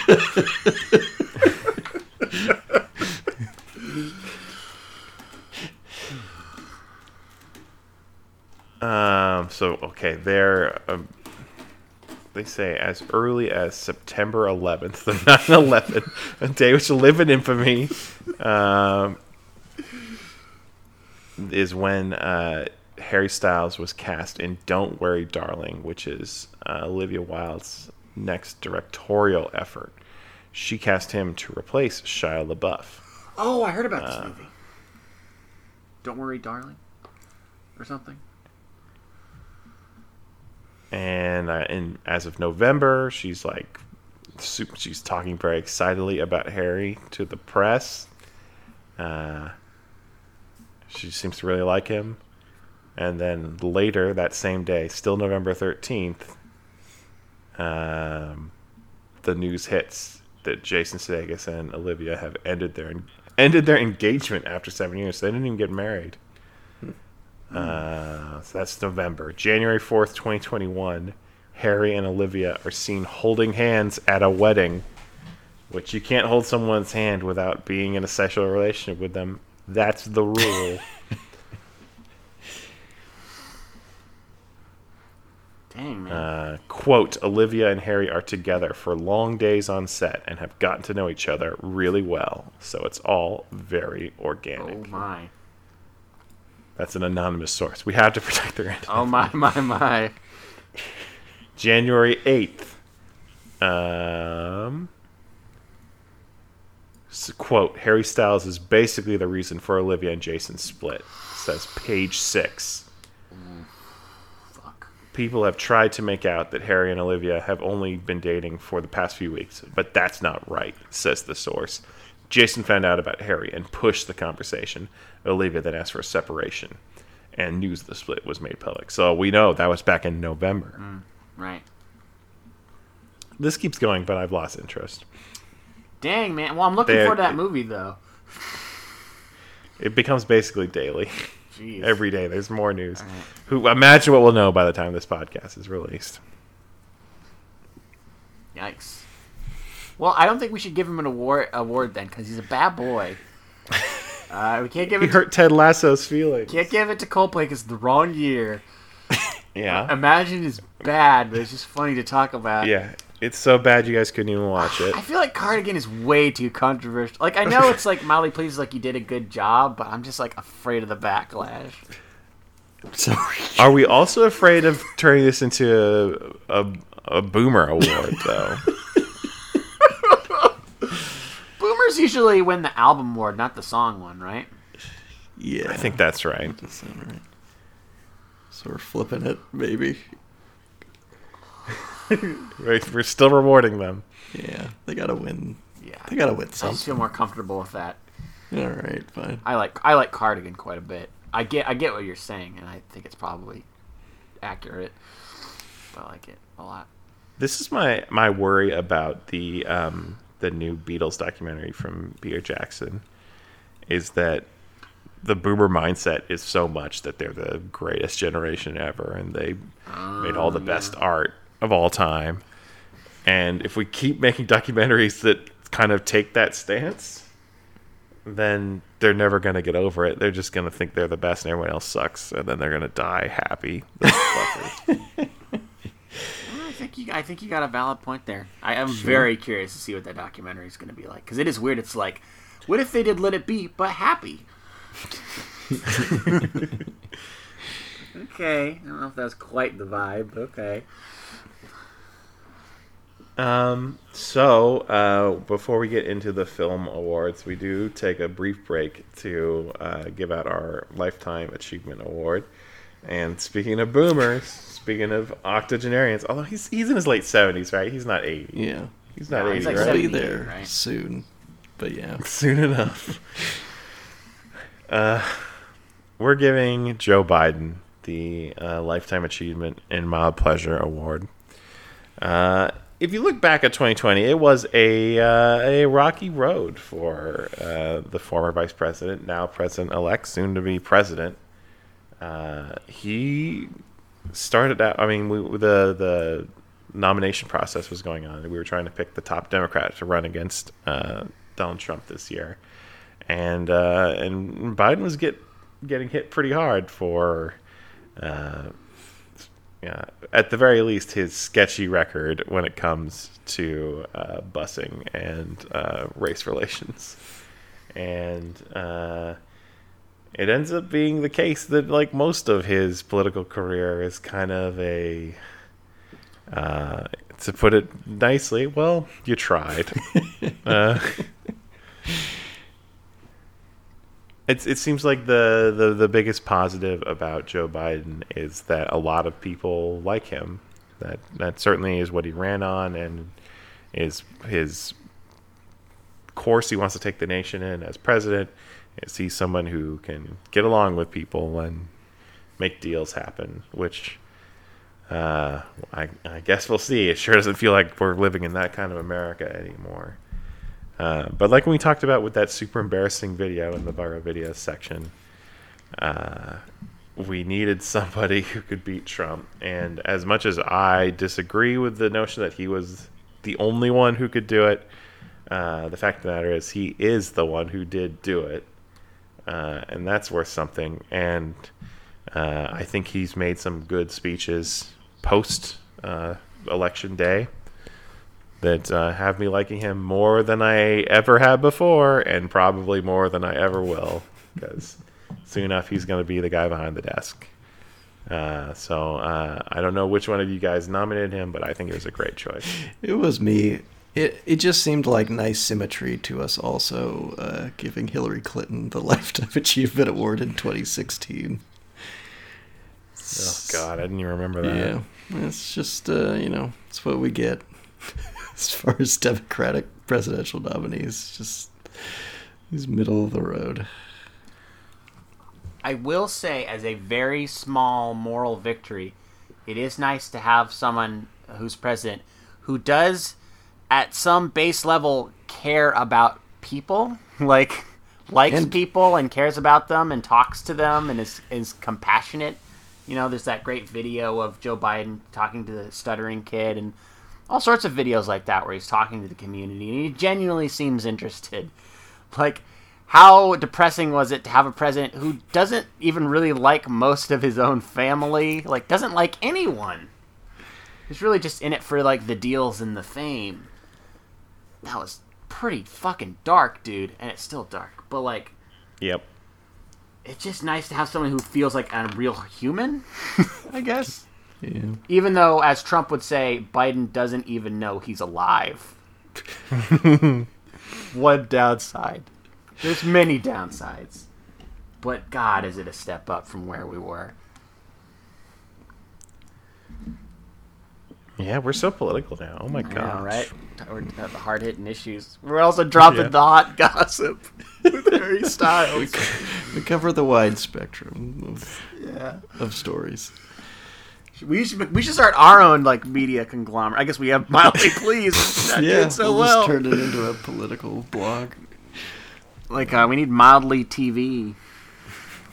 You know, or something. You know, like Trump's gonna start his media company. Yeah, right. He's fucking lazy and doesn't have enough money to do it. He's facing a lot of legal troubles once he gets out of office. It's not a good. It's a rocky road. Rocky road. Yeah. I have no idea what to expect. Yeah, it's tough. So there is that, and now we get to go into the big three: Best Actor, Best Actress, Best Film. Although I guess none of those we actually call the best. Anyway, let's talk about our favorite mildly pleasing acting performance. Are we getting to the point where the gender separation is going to go away? It's kind of weird, right? In our particular, and like the Oscars. I don't know. Maybe. I mean, even though I maybe I don't necessarily agree with it, I do like it as an opportunity to give more people awards. Like if you combine the categories, less people would get, you know, like if we're talking the Oscars, less people would get Oscars, and I like to see people get Oscars. So I don't know. I'm not sure how they could change that. Well, everyone to get a trophy. Will Gary Oldman get a trophy for Mank? I doubt it, because he already won an Oscar like 2 or 3 years ago for putting on the fat suit to play Winston Churchill.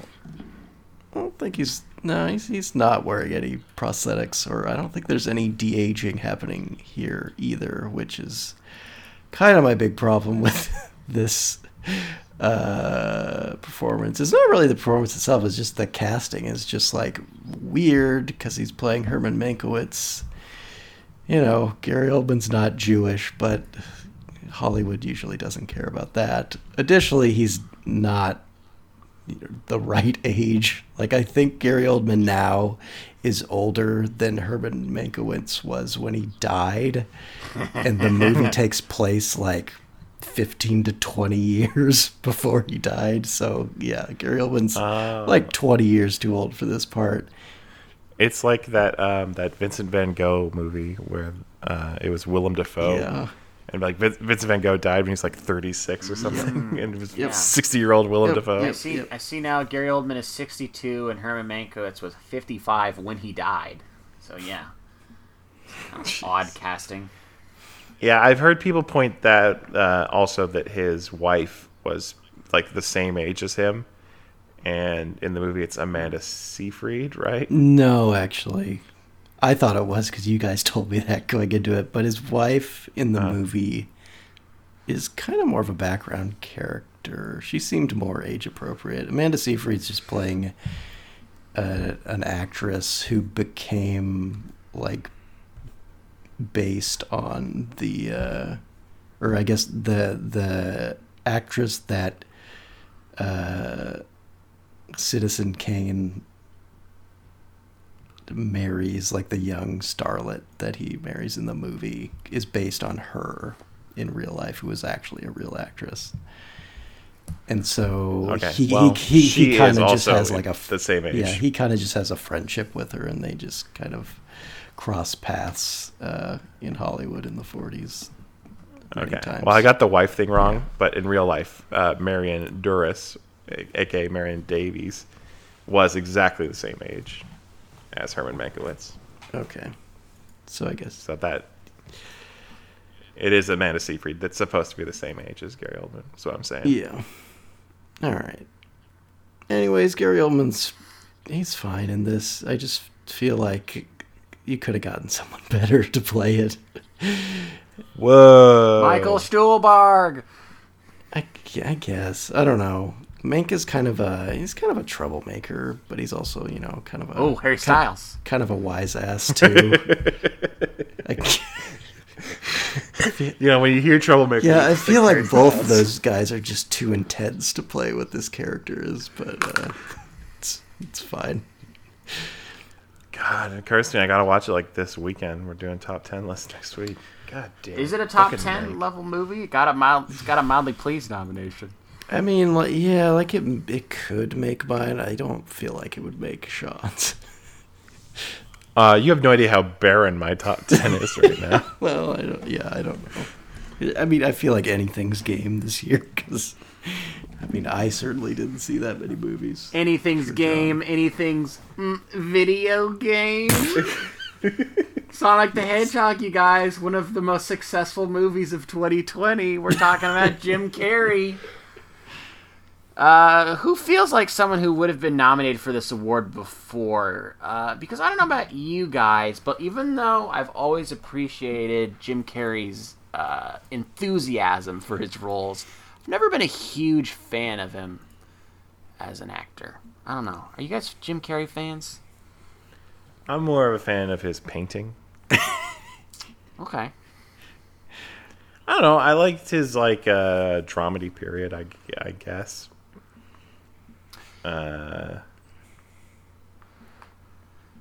Truman Show's fun. Yeah, a lot of people Eternal like Sunshine's him in really that, good. but I kind of believe that you could have cast someone better. I know a lot of people think that's his best role and that he really worked in that one, but I don't know. But I do like him. I do like his enthusiasm. I like it when he's silly, flailing his arms around. This is that kind of role. Absolutely. This is an over-the-top, ridiculous character. He's playing Dr. Robotnik. He's got lots of gadgets. He's doing... I can't remember if he's doing funny voices. He's all over the place. And even though, I don't know if it's the best direction for the character... it's got your attention when he's on screen. You are dialed in to whatever he's doing. And I even appreciate that you do get to see him make the transformation into being bald with a ridiculous mustache. Oh, they do that. That's good. I don't remember. I'm sorry if I'm spoiling the end of the Sonic movie. I feel like he gets warped somewhere, and it's like time has passed, and then you see him. He's like, I'm going to get my revenge, and now he's got the classic look. The mustache. And they are doing a sequel. Tails does show up at the very end of this movie. And it was Do you think they're going to have the courage to actually do stuff in the world of Sonic? I hope so. Give people the movie they all actually that want? stuff, best part of the movie. There's a little bit in his home world, and it looks cool. And there is one part where he's just walking around, and they're playing a little bit of like a piano version of Green Hill Zone. The dun dun dun dun dun dun dun. It's giving me fucking chills, dude. More. There's just not enough video game stuff in the movie. It sounds exactly like how Detective Pikachu opens with them trying to catch that Cubone. Yes. And it's like, oh my god, you're actually showing us a Pokemon This is what movie we want. that we want. And they take it away from us and give us this other movie for the rest of the time. Yeah. The movie's not bad. It's just fine. It's a little bit too much for babies, which is fine. I mean, it's Sonic the Hedgehog. But yeah, it's okay. And Jim Carrey, he's kind of funny in it. There you go.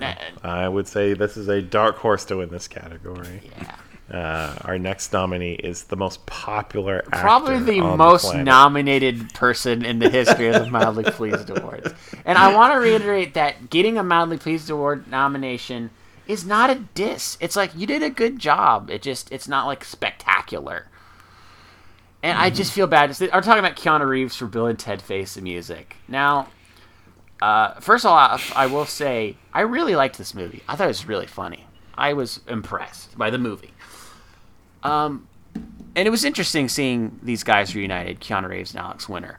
Now, what surprised me, Alex Winter has basically been retired from acting for 15, 20 years.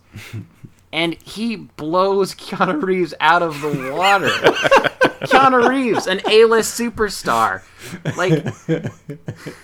Alex Winter is like over here. It's like he's in Hamlet or something, and Keanu Reeves is. He doesn't quite do Ted as well as he used to. I don't know. I feel like Keanu is because he's molded himself into a cold-blooded killer. He can't go back. And it is like yeah, true. He spent the last 15 years learning how to shoot guns and stab swords and punch people. He seems to have trouble doing this style of comedy again, which is crazy because it used to be his bread and butter. But he is still funny, and I really love that he's definitely like putting in the effort. It's not like he's not trying; he just can't really do it quite anymore. And it's funny to see him in all the ridiculous costumes and in old man makeup and all sorts of stuff. He's totally game. Is he putting in the effort in Cyberpunk? I think I haven't got to him in Cyberpunk. I don't know how much of the game he's in, and I thought I heard he's in the back half of the game, but I don't know if that's true. That's okay. I had heard he's like in every main story quest. I haven't run into him, no. That's so weird. Yeah, dude. It's weird because he's Johnny Silverhand. He's usually everywhere, man. How many movies has he done in the last 2 years? He's done a lot of stuff. He's got a new Matrix movie coming out. I'm into it. I like jumping Keanu. up buildings. I love Keanu. He's a great guy. Yeah, he's like Tom Cruise, but you don't have to like worry about him. Let's talk about the new Keanu, guys. Pete Davidson, the king of Staten Island. Colin, did you watch this? No, I didn't see it. That surprised me because I thought you definitely would have checked it out. I figured you used to be a diehard Apatow guy. Yeah, my interest is waned, but maybe I'll watch it since I think it's on Hulu or HBO Max. Now. That's where I watched it. It's okay. Yeah. It's not bad. There's some pretty good stuff in it. But it's like, again, it's 136 minutes. I'm like, okay, this could be 40 minutes shorter. But let's talk about Pete Davidson. I don't know where you guys stand on him, but I kind of like him. Like, I'm for Pete Davidson being in movies. I know he himself is like, I'm a shitty actor. I don't agree with that. I think he has a charm. I feel like he's also like weirdly controversial, though. I feel like people are always talking about. That's why, like, do you guys like Pete Davidson? I don't know where you stand. I think he's grown on me a little, but I guess I haven't really seen him act in anything. I've only seen him on SNL. He hasn't done much, yeah. Yeah. I mean, he's done digital shorts or the equivalent of those, I guess, these days. In some of those. Well, I think he's... What's the controversy? The only thing I remember is he made a joke about Dan Crenshaw. Stuff like and that. SNL made him apologize. I think that's bullshit. But it's like, I think he had a you good should take make more on that. jokes about Dan Crenshaw. Fuck that guy. It's just minor stuff like that. Like, I feel like I'm usually on his side. He just, like, he'll do his weekend update segments and say something controversial. Be like, what? And then people will be like, oh, Pete Davidson shouldn't have said that. But I feel like it's not. I feel like people are overreacting a little bit. But I like him. I think he's a talented stand-up. And I think he's a good actor. But I feel like this movie is asking a little too much of him. It's a little too heavy. There's some pretty, like, dramatic moments in this movie. And it's not like he doesn't do a good job in those moments, but I feel like I'd rather see Pete Davidson work his way to that spot. Kind of like Bill Hader's movie career, where he got to do, like, his Superbads and, you know, bit parts and stuff like Pineapple Express and Tropic Thunder. And then now he's finally doing the more dramatic stuff. I don't want to see Pete Davidson right out the gate doing the dramatic stuff. He should get his slacker comedies, you know, his easy 90-minute slacker comedies out first. Though I am aware that doesn't really, like, comedy's like basically dead and it doesn't really exist anymore. Yeah. But I think he does an okay job. It's an interesting movie. He's in Suicide Squad, which I'm intrigued by as well. Coming up. I also think it's interesting that Judd Apatow has spent the last decade focusing on, like, making the first movie of popular comedians, because he did this, but I think his last non-documentary directorial effort was Trainwreck, right? I think so. Yeah. Where he's like trying to make Amy Schumer into a movie star, to mild success, I guess. Yeah. No, I wonder noble if he's thing to lost do. his confidence. Like he can't make That's what you think his of it as? movies with his friends anymore. I don't know what it is. He's just looking for the new hotness. He's like, I made Seth Rogen and Jonah Hill famous. I'm gonna make these people famous. Maybe he's a kingmaker. Maybe that's his strategy. Yeah, he wants more kings. Yeah. Oh yeah, King Staten Island. Dude, put that together. Yeah, it's good. It's okay. But comedy is dead, which is very true in our next movie, Steve Carell and Irresistible, which I think I pointed out somewhere that this movie feels like it was made in 2004. It feels very like Bush era politics. This is a movie directed by Jon Stewart, starring Steve Carell as kind of like a political strategist.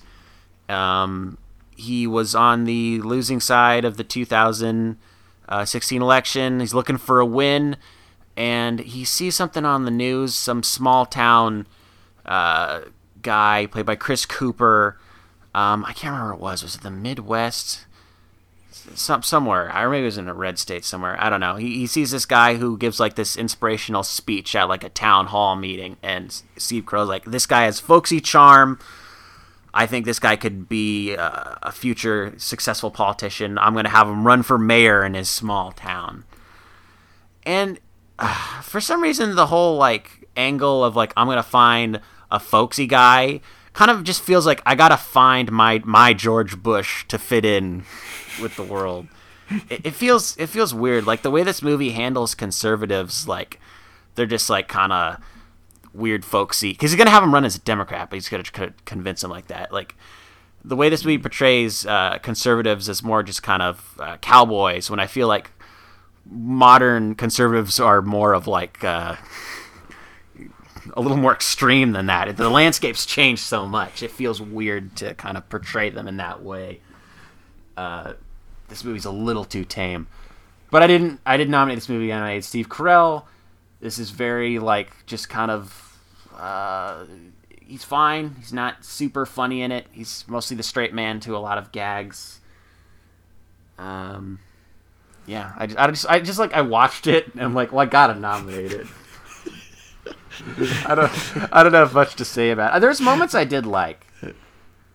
There was some good fish out of water jokes where it's like, oh, being in a small town, what do you mean there's no Wi-Fi? You know, that stuff's like low-hanging fruit, but I did like it. You guys have any questions about Irresistible? No, I think I got the gist of it. I gave you a lot. Yeah, I feel like I've seen it. Yeah. Yeah, you have. If you lived through the mid-2000s, you basically saw it. Yeah.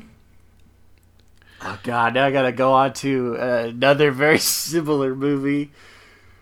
Because we're going on to the actress category. Oh, we got a winner. No, we gotta Gotta crown pick a winner. Winner.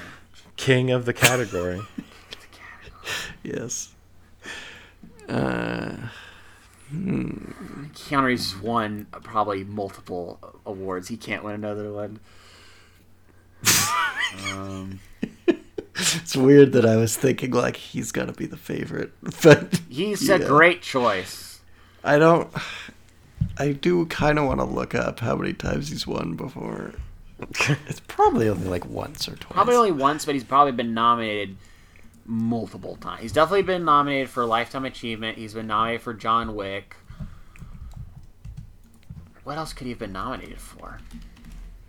I guess that was it, probably, right? Maybe. Can't think of another movie we would have nominated him for.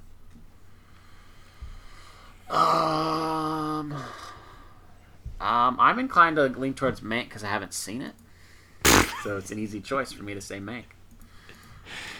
I mean, if you want. Okay, I it don't know. doesn't sound like Mank. It sounds like it's Keanu Reeves or Pete Davidson as an up and comer. What do you think, Sean? Where do you feel the conversation going? It's so hard to make a decision when you're just going off of what other people said about the movies. You guys can trust me. Okay. I do want to remind people, last year, the 8th annual Mildly Pleased Awards, first of all, realistic-looking Sonic the Hedgehog was the cover photo Colin chose. So I think that must have been a nominee for something. I also will warn people, Mackenzie Davis won the actress award She did? for Terminator Dark Fate. Oh my god, that's terrible. I mean, that's fine. I keep saying it like it's a diss. It's not a diss. You did a good job. No, we wrestle with it every year. This came up when I searched Keanu Reeves. I don't know what we talked about. Maybe he was the nominee for Lifetime Achievement or something last year, but he was definitely in the mix as recent as last year, although it looks like he didn't win. I'm not seeing him actually for 2019. We gave the Lifetime Achievement to Jay Roach last year. Jay Roach. Yep. All right, let's give it to Keanu. It feels right. Feels good. Oh, yeah. All right. Now that we have our king, let's find our queen. All right, I'm going to try to speed round through this. Okay. I'm going to start with the bottom of the list. Or just since we were talking about Irresistible, I'm going to talk about Mackenzie Davis. She plays Chris Cooper's daughter. She plays woman who is concerned. It is not an interesting role. I like Mackenzie Davis. She's charming. She does the best she can with very weak material. The movie tries to make them hook up, but thank God Jon Stewart is smart enough to know we can't have that happen, and they don't. You're telling me there were 2 movies in 2020 where tough girl Mackenzie Davis played the repressed daughter of a politician? Yes. That is a weird coincidence. Yeah. It's funny, this is also the year I started watching *Halt and Catch Fire*, and she plays like a badass punk on that. I'm like, yeah, more of this. This is cool. Well, that's been her whole career, up until this year, apparently. I guess so, yeah. Like, she's badass in the Hunger Games sequels. She doesn't play a badass in *Black Mirror*. She plays like timid in that. She's really good in that, though. I like her a lot. This is a filling out the list pick if I've ever seen it. Let me go back to the top of the list. Guys, I watched Hillbilly Elegy. What a pile of shit. What was I thinking? I'm not even explaining the movie. Yeah, it's like some guy who's like, I grew up, spent my summers in Kentucky with a bunch of rednecks, and I hate them, but I'm also proud to be a redneck. I don't know, it's stupid. It's very melodramatic. A lot of people thought Amy Adams was really bad in this movie, but I don't know. I thought she had moments. I mean, she's so talented.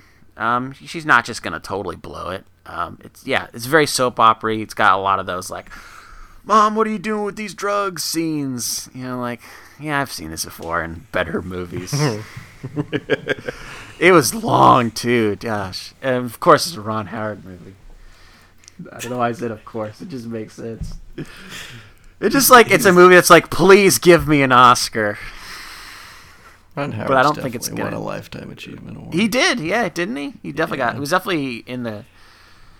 And he was definitely nominated.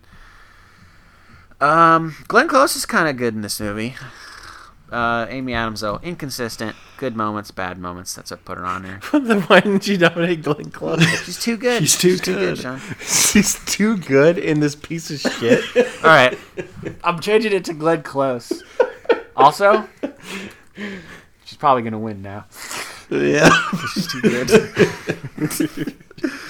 All right, let me. I gotta race through these. Anya Taylor-Joy, New Mutants finally came out, sort of. I mean, you could rent it. That's what I did. I spent money. It was in theaters. I spent like $15 to rent this movie. And this was the big protest. Is a bunch of outlets were like, well, they didn't send us screeners, and we're not gonna tell our critics to risk their lives to go review New Mutants. So it just went unreviewed by most of the major outlets, which is cool. I kind of liked it.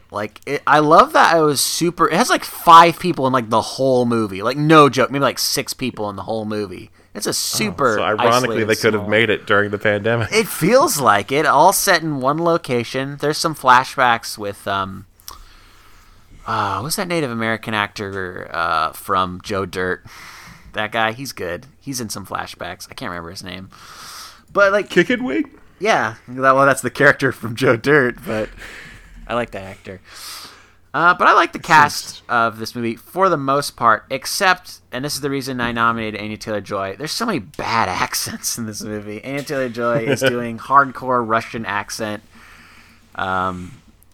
She's playing Colossus's sister, and she has like a power where she can like transport you to some weird limbo world she created. Also, she has like a weird like magic sword and a dragon. And comics are so it's good. A very it's pretty fucking weird.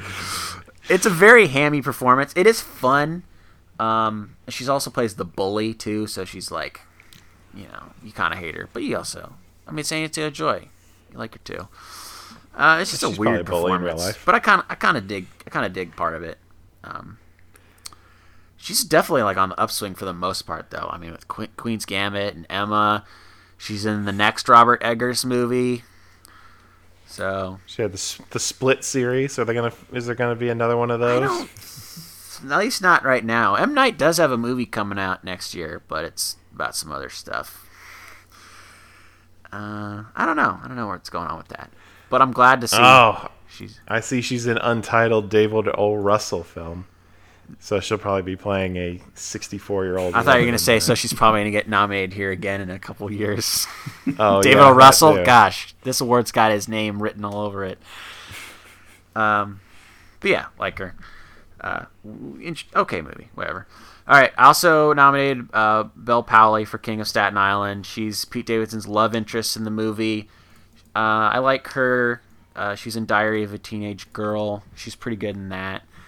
But again, nominated here because like I'm not from the East Coast, so I don't really know my accents that well. But this can't be a real accent. She's doing like the I'll call it the coffee talk accent. You know, the Mike Myers East Coast coffee talk. She's doing that voice. Yeah. And sometimes it's so fucking annoying. Like, I like the energy of the character. She's very, like, upbeat and fun and quirky. But the voice is fucking killing me. And I know Belle Powley's British, too, so I'm like, I don't know. I feel like something's not working here. Oh, you guys got to look her up on Wikipedia. She's got a really funny... I don't know, maybe it looks like she's, only like, gonna funny to me. sneeze or like sleepy. Yeah, she's, like, concentrating really hard to hold a sneeze. It's a bad photo. I like her, though. Another star on the rise. And she's on The Morning Show. Oh, yeah. Never seen with it. our fellow nominee, Steve Carell. That's right. That'd probably be a great choice, like that show for this award ceremony. Isn't Mark Duplass on that show, too? Mark Duplass is... Yeah, he he's got, right like, a there. Emmy Right under nomination. Billy Crudup. Wow. How am I not watching this show? There are so many people. They spent all the money. They got to get people to watch. That's and Apple, then Ted right? Lasso's the one. Yeah, and then that's off. the hit. Go figure. It's funny. All right, one more. Almost done here. Kristen Stewart for Underwater. Do you guys know what this is? This is the one where they had to delay it because of T.J. Miller.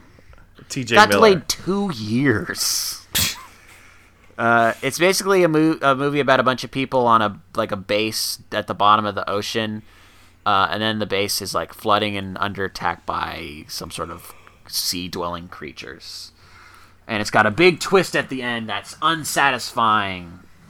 You guys want me to spoil it? Yeah, It's do it. Cthulhu and his minions. But like, there's so little in the movie that like adds to the mythology of Cthulhu. It just kind of seems like it's thrown in there at the last minute, and he gets killed by an explosion, which seems very anticlimactic. It's like basically having Satan show up at the end of your movie and then just like shooting him, and then he's dead, and that's it. Yeah. That's really disappointing because I think John and I have both been like, where are our Cthulhu movies? Why aren't we getting more cosmic horror? They're just too hard to translate. I really think the only one that would really work is At the Mountains of Madness, and that's doomed. I think you could maybe make a movie called Cthulhu, but they're just like, they're too abstract and too avant-garde. They're just weird, crazy stories, but there's some cool monsters. But Kristen Stewart, my problem with this, I mean, she's great. I love Kristen Stewart. I heard a funny thing the other day that's like, we should be thankful that Kristen Stewart and Robert Pattinson, like, their careers succeeded because they're keeping the indie genre alive by working in indie movies as well as big budget movies. But in this, she's good for the most part, but like also I can't buy Kristen Stewart as some sort of badass working on like this underground base. It just, I don't know. Most of the people like seem like, actually T.J. Miller's not right in this movie either. Like these aren't the kind of people I imagined working in this field. And I feel like the thing as an actor, you have to convince me you're this person and you do this job. And just seeing, Kristen Stewart all like frail and doe-eyed working at this badass like science water base, it feels weird. Yeah, should have got Mackenzie Davis for that. That would work better. But it wouldn't have made the movie any better. It had some moments. It was whatever. It was on HBO Max, so that was no loss. And I think the award's got to go to Glenn Close, you guys. Right. I mean, we got to put it in your hands because we did not see any of these movies. Not a one. Sorry about that. I just didn't see that many movies this year. Cause I saw movies specifically for this podcast. Oh. Yeah, you're the only one willing to put in that sort of effort. I appreciate that. The big category, you guys. The biggest one of the night. Most mildly pleasing film. And the nominees are The Old Guard, Onward, Sonic the Hedgehog, Tenet, and Wonder Woman 1984. Sean, tell me about The Old Guard. I only watched 5 minutes and never finished it. So, Netflix put out 2 big deal action movies last year. One was Extraction with Chris Hemsworth, which took the world by storm, mainly because there is one very long, quote-unquote, unbroken take action sequence, which, we all know at this point that these are done with digital effects to stitch together multiple takes to make it feel like one. But that actually does not really take away from the craziness that is the achievement that is that scene in that movie, because they did things like strap the director to the hood of a car and drive and shoot and crash that car. So that's pretty incredible. Wait, for this movie? Otherwise, no, that's Extraction. Oh, Extraction. Otherwise, wait. So they like Mad Max style put the director on the car? So they strapped pretty him much. Okay. Yeah, it was pretty wild. So I think Extraction more worthwhile for that behind-the-scenes featurette about how that scene was made, and then you can go watch that 15-minute scene on YouTube, and it's cool. So The Old Guard is the one I nominated because it is a low-key superhero movie based on a comic book that no one's ever heard of and no one's ever read, about a group of, let's say, 6 immortal mercenaries. I don't remember who they all were. The important thing is that the main one is Charlize Theron, and the new one who's just joining the team is Kiki Lane, who you will know as the lady from If Beale Street Could Talk. Yeah. She is she definitely like bulked up for this role as a tough soldier lady, and a lot of people are really excited about this movie. 2 of the main characters are gay men, and I know a lot of people were like cool with that level of representation, where they're basically like, hey, when you're immortal, like everybody's having sex with everybody, but these 2 guys are super in love with each other and have been committed to each other this whole time, and it's like true love, and like that's fine. But the rest of this movie is about how these people are miserable. And it's just, it bums me out. You would think like, oh, you will never die. You can do whatever you want. You have infinite time to learn and do everything. Would be exciting. But it's not just these old people who are like exhausted and sad. Kiki Lane's character, like, instantly is miserable because she's immortal, because she is like on a mission in Afghanistan with the military and supposedly dies, and she like wakes up in a body bag and she gets out and she's okay, but like all her fellow soldiers like, fuck this is so fucking weird, I fucking hate her now because she's like immortal, this fucking bitch, I hate her so goddamn much. It's really weird. No one seems excited that she's okay or happy for her. They're just like instantly exile her, and things just get weirder and sadder. It's just like a whole movie about being miserable. Later on, they find out that like one member of their group was like locked in an Iron Maiden that was dropped in the ocean, and so they had like that person had been drowning, and like drowning, dying, and then reviving like eternally for like 1,000 years or something ridiculous like that. It just like drives them insane. It's so miserable. And it's like I was talking about with The Boys, where it's like this. You can make these edgelord type stories with superhero concept, but I don't get why you want to. It's just a bummer. But Charlize Theron is good in action movies, and I don't know why we don't have more of them with her. So at least we'll get a sequel to this. Would you say this was a star-making role for Matthias Schoenaerts as Booker? Is that one of the gay guys? I think so. I just discovered who he is this year from this movie, and he was mostly in like foreign movies, but I see like coming up, he's in the new Terrence Malick Jesus movie. You guys hear about that? He's making a Jesus movie. Mark Rylance is Satan. Matthias Schoenaerts is St. Peter. But I also Do you think they're going to shoot him with a gun? But I see Matthias Schoenaerts is also in Untitled David O. Russell film. Oh no! Did you actually look at the cast of this thing, Sean? No, I just saw it on Bel Pally's page. Maybe this is a different Untitled one, because I don't see it on this one. How many fucking Untitled David O. Russell movies do we have coming out? I thought everyone's like, he's a dick. That's okay in Hollywood. Okay. This must be the one then. God, it's also got Christian Bale, Margot Robbie, John David Washington, Rami Malek, Zoe Saldana, Robert De Niro, Mike Myers, Timothy Olyphant, Michael McDonald Shannon, as I'm going to call him now, Chris Rock, Anya Taylor-Joy, Andrew Riseborough. Jesus Christ. Oh, maybe I was looking at it on Anya Taylor-Joy's book. Oh, you were. I actually Pally. said Bel Pally. You were right. That's what you said. Let's go Onward. So Onward was a Pixar movie that came out in theaters. I think it was right before the pandemic hit. Mm-hmm. And it was perfectly fine. I don't know. It hits all the kind of familiar beats of a Pixar movie. Like, it takes place in a reimagined world. In this case, it's just like our world, but fantasy creatures inhabit it instead of humans. And it's about two brothers that go on a adventure to find their dad who disappeared or got cast under some wizard spell or something. I can't really remember it.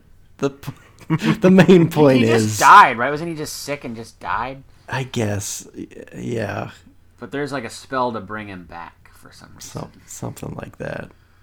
It's just, it really pales in comparison to Soul, which also came out this year, which... Soul was so good. Was a lot more, just deeper, more textured, thematically rich than this movie, which was perfectly fine and charming, but, I don't know, kind of forgettable. So, I watched this too. I agree with you. You know what's funny? The first time I tried to watch Onward, I turned it off after 5 minutes. That's the first two movies on this list I turned off after 5 minutes. Because I hated how it looked. I was like, ew, gross. I don't like how this looks. But then I gave it another shot, I think in November. And I sat through the whole thing. And I liked it fine. But yeah, it just doesn't feel that, special like a Pixar movie should. I watched Soul, I'm like, whoa, only Pixar could make this movie. I watch Onward. I'm like, anybody could make this movie. Yeah. It doesn't feel unique. I wish I could remember where I read it, but someone pointed out what's weird about Onward's setting is that it feels like it's our world but with fantasy things. Mm-hmm. And usually Pixar's good at world building in that it would be like they would show what a actual world that was fully built with fantasy things in going into the modern day would be like, as opposed to just like making direct analogs. Yeah, like Monsters Inc. Kind of like, here's their monster society and how it's built up and how it's right. Because doing a fantasy world that's also just our modern world is also the concept of Bright, everybody's favorite. No, I totally agree with that. This just feels like our world, but with like if there was like some unicorns and stuff. Yeah. Or like it just feels like to me also like a not as good Zootopia. Like I don't know. Yeah, well, and Zootopia is like that was a perfect example of they actually did like the world building for how this crazy society would work and be customized to all these weird animals living together in a city. Yeah. I do like Centaur Cop, though. Fun character. Yeah. Colin, do you like Chris Pratt in this? Yeah, he's fine. I think he's fine. I feel like I am starting to get the wear and tear that everybody else is getting. I don't know if I am like Chris Pratt should be canceled. I don't know if I'm on that side of it yet, but I'm definitely like I could go without seeing him for a little while. Yeah, I certainly don't get excited about him in a movie, even if it's kind of like when I found out, like, oh, they're making Detective Pikachu. Who's Detective Pikachu? Ryan Reynolds. Oh, okay. Yeah, it's like okay, he can do it, I guess. Meanwhile, Centaur Cop is Mel Rodriguez. I'm always looking forward to seeing more of him. Mm-hmm. He was in like Better Call Saul and Last Man on Earth. Oh, well, he's funny. He's good in Onward. Better than Chris Pratt. But no one's better than Jean-Ralphio as Sonic the Hedgehog. More Sonic, huh? More Sonic. You guys can't get enough of my Sonic chat. Sonic flosses, and by which I mean the dance. He probably also flosses. He's got with his nasty human teeth. Do you know the only reason there's anything happens is in this movie is because Sonic is upset and then he runs super fast on a baseball field and it creates like some sort of seismic activity, and that's how the government investigates. Oh, so it's basically Forrest Gump. He gets upset and just goes for a run. Yeah, I guess. He gets upset, he goes for a run, it brings national attention to him. That happens in Forrest Gump, you're saying it happens in Sonic the Hedgehog. It's the same movie.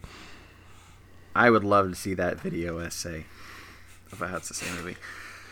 But I think Ben Schwartz is pretty funny in this movie. I think he does a pretty good job for a character that should be insufferable, but really isn't. Is fine. A lot of fine things. James Marsden, totally fine guy. He's fine. Jim Carrey. Okay, I've been racking my brain. I can't Google it. What is the other movie that James Marsden did where he has to act with CG animals? I know there is one. Hop. What the fuck was Hop? It's him and the Easter Bunny. It's Russell Brand. They jam with the Blind Boys of Alabama. That's the only thing I know that happens in that movie. Didn't they play at our school or something? That seems too big. Like a junior high? Didn't we get one of them to come? Blind Boys of Alabama? Ring any bells? Not for me. Okay, I'm just rewriting the timeline. It's allowed. I've seen a famous blind blues musician at my junior high school. Yeah, so he's okay. There's some cool effects. I like the rings and the sounds they make because they're the sounds they make in the game. I like it when it's like the game. It's okay. Yeah. So let's talk about Tenet, because this is not a game. This is fucking serious. Colin, have you caved in and watched Tenet yet? I've still not seen it. I don't think I'm going to see it before I make my top 10 list, because it doesn't sound like it would make it. Well, just like Destiny, I don't know. It feels like it belongs here. It also feels like it could maybe somehow be on my top 10. There's just something about this dumbass movie with good ass action that I think you just want to like it. I mean, Tom Cruise certainly did. He loved it. At least he This said is he definitely did. a movie where, like, the more I hear people, like, explain to me, like, what was happening, I'm like, oh, cool. That's a cool idea. But, like, I only got, like, 20% of that when actually watching the movie because it's so dense and it's so fast. It's very quick paced. It's a long movie, but it didn't feel like a long movie to me. It's weird. It's like a movie that's trimmed out all the fat, but is still, like, super complicated and long. It has no time for characters. You gotta get moving, man. Anything that's plot or action. It's just the whole movie. But I love the idea of, like, okay, we're gonna go through the movie, and then remember what we just did? Now we're going backwards through our own movie. Remember, you think you're starting to understand the rules? No. We're gonna introduce a weird machine and change all the Well, I want to talk about the end, but I feel like it's a spoiler. It's so confusing. And for some reason, I have no compulsion to look up explainers. I was so flabbergasted by it. I'm just like, okay, that happened. I think I can. And I'm a guy who watched Memento and for the first time, and then watched the linear edit of Memento that's an Easter egg on the DVD immediately after the same night because I needed to understand everything about it. And Tenet, I just don't care. Yeah. That end blows my mind. That's the part that blows my mind the most. I feel like I can sum it up without spoiling it by saying it's a scene between Robert Pattinson and John David Washington where Robert Pattinson basically is like, well, goodbye, or should I say hello? Hello. that sums up their relationship and the twist about their relationship. It's fucking weird, dude. It's so goddamn weird. There's some cool stuff. Remember how they crash a real plane because it's cheaper to just crash a plane and then it drops a bunch of gold? Yeah, I don't know. It sure does. I am intrigued to see it. Just hearing you guys talk about it. Do you even know what the device think is the that makes second people go podcast backwards? No. There's like these turnstiles. It's really funny. Like you go. It's like a play set you'd get with an action figure, but you go through it makes you backwards. Okay. And it doesn't make any... Fuck you if you think it makes sense. It does not make sense. All right. Because if when you see someone going backwards and they're like, yep, because they're saying things backwards. But then from their point of view, they can see you going forwards and they can understand what you're saying, which doesn't make sense. It doesn't... Why isn't it reversed for... I can't. I'm not going to do it. But it's fun. There's a battle. There's a big war sequence where half of the guys fighting are backwards and half of the guys fighting are forwards. And I have no idea who they're fighting, but I don't know who It's like Kenneth Branagh has a bunch of guys, and I have no idea why they are fighting for him. Because his goal in the movie is like super self-centered. I'm going to spoil that. His goal in the movie is his heart is broken, and so he's going to use a time paradox to eliminate existence from it existing. He's going to kill everyone and everything that ever was and ever will be. What kind of... How do you recruit a henchman for that plan? I don't know. Now, Sean, I don't want to go full into this, but you're right. That's my understanding We're of it. only That 3 might not hours even be- into this podcast. So, why not? did Kenneth Branagh get the technology because he gave it to himself in the past by going backwards? Because did he put the gold there that he found when he was back in No. Cold So War I times? think my understanding is that just comes from the ambiguous people in the future, in the same way that Cooper interacting with the bookshelf is not, doesn't mean that he's all the future people. It just means he was guided by the future people in Interstellar. The same thing here. There's future people. I love it when future people just kind of leave like clues around the world for some reason. It's weird in 1917 they skipped the part where they had future people guiding Harry Styles to safety. You mean Dunkirk? Dunkirk, damn it! That It's was so almost funny. a good It's joke. so funny. I didn't feel it. I was like, Sean's right. It's called 1917. It was almost a good joke. It's what they wanted you to think. Just Fix it in post. like you wanted me to Please. think it was 1984 in Wonder Woman. Yeah, we just talked about this one a lot. Yeah, Colin, I'd but like to Colin hear was your not take. on that. Oh, I think I agreed with everything you guys said. Yeah, it was fine, but it was also a mess. It was entertaining enough. I think my biggest thing is like, it's just not that fun to watch a movie like this at home on a small screen. Yeah. Like, the thing about blockbusters is they're usually pretty mediocre, but at least you can have a good time going to the movies with your friends and eating a big bucket of popcorn and watching shit blow up. But like, actually just spending a large chunk of your time at home watching one is just like, it's all right. Really hard to watch this movie without pulling out your phone at least a couple times. Yeah. It's too long. It's too it's true. long. I wonder if there will be more movies that take the Once Upon a Time in Hollywood approach and just re-edit themselves to be miniseries, or if that's just a Quentin Tarantino. Well, I thing. mean, they haven't even done that for that yet, have they? For Once Upon a Time in Hollywood. Oh, really? I just assumed that. Well, they said they were going to do it, but it hasn't happened yet. It happened for Hateful Eight. You can watch it like that on Okay. Netflix. But I don't think anyone's actually done the work yet. I'm still waiting for somebody to take the It movies and make the second one better by like breaking it up into a miniseries. That was definitely a Mildly Pleased nominee, wasn't it? Well, we got to pick a winner, guys. Well, I can't decide if Tenet is the greatest movie or if it's just the dumbest movie ever made. So that puts it's definitely a front runner here. Yeah. Wonder Woman also feels like a good choice. Though I feel like the more we talk about things we don't like, and I'm getting worried that I'm convincing myself I don't like it anymore. Remember how fun the montage. Okay, the opening Olympic scene. Some people like it, some people hate it. I love that. Even if I think we all liked it, but also the montage after that of the 80s and the mall cool. heist. It's so fun. I also liked Pedro Pascal and Kristen Wiig in this movie. I liked them both. Yeah. Yeah, I almost put Kristen Wiig up for the I actress feel like she's category. too good. Too good. Too good as a cheetah. I kind of want to. Apex I kind of Predator. want to almost not pick Tenet, so that I still am giving you some wiggle room, and maybe you'll feel less embarrassed to put it on your list. It's definitely a contender.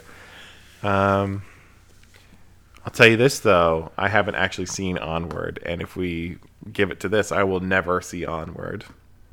Oh, you're saying this is preventing you from seeing it? Yeah, it would. Please weren't supposed to be like he was good. Well, the thing is, I only have so much time before I have to do my top You 10 don't- list, and if I know, it's like definitely, But you don't think you'll ever see it like as a Pixar? Like I gotta watch all the Pixar movies. probably, but I haven't seen Monsters University yet either. You know what I mean? Yeah, I know what you mean. I haven't seen Cars 2 and 3, and Cars it's not 2 and it's not 3. getting any more appealing as the years go by. I don't know what movie would make me be like, well, I guess I should finally watch those. Larry the Cable Guy like really dials it in and delivers an amazing performance in something. We have to go back and reevaluate his career. Who the fuck is gonna win this award? I feel like it should be Wonder Woman. since Okay, we let's all give it to saw Wonder Woman. Yeah. Wonder Woman. Bringing it back. I 1984. feel like Chris Pine has definitely been in the best film, mildly pleasing film winner before. Probably. I'm sure Star Trek has won this before. Yeah. I feel like Star Trek Into Darkness must have won one of the earlier Hell yeah. mildly pleased awards. I gotta look up, see what all the past winners were. That'd be Yeah. fun. while John does that for his own benefit, I will let you listeners go because this has been a long podcast. We all started wearing suits, but now we're stripped down to just our underwear. It got so hot and heavy on this one, but we hope you had a good time listening to us reflect on some of the bright spots in this last year. We're going to look at some even brighter spots next week when we're going to talk about our top 10 movies of the year. It's a collective list we put together. That's fun. I say next week. I'm not guaranteeing it's going to be out 7 days from this, but in the future you'll hear that podcast, and then we'll do our anticipated movies, and then who knows? We'll come back with the pick at some point. So. Thank you so much for listening. You can find those things at mildlypleased.com or by searching Mildly Pleased on iTunes. And we'll speak to you next time. No one's around to judge me. I can see clearly when you're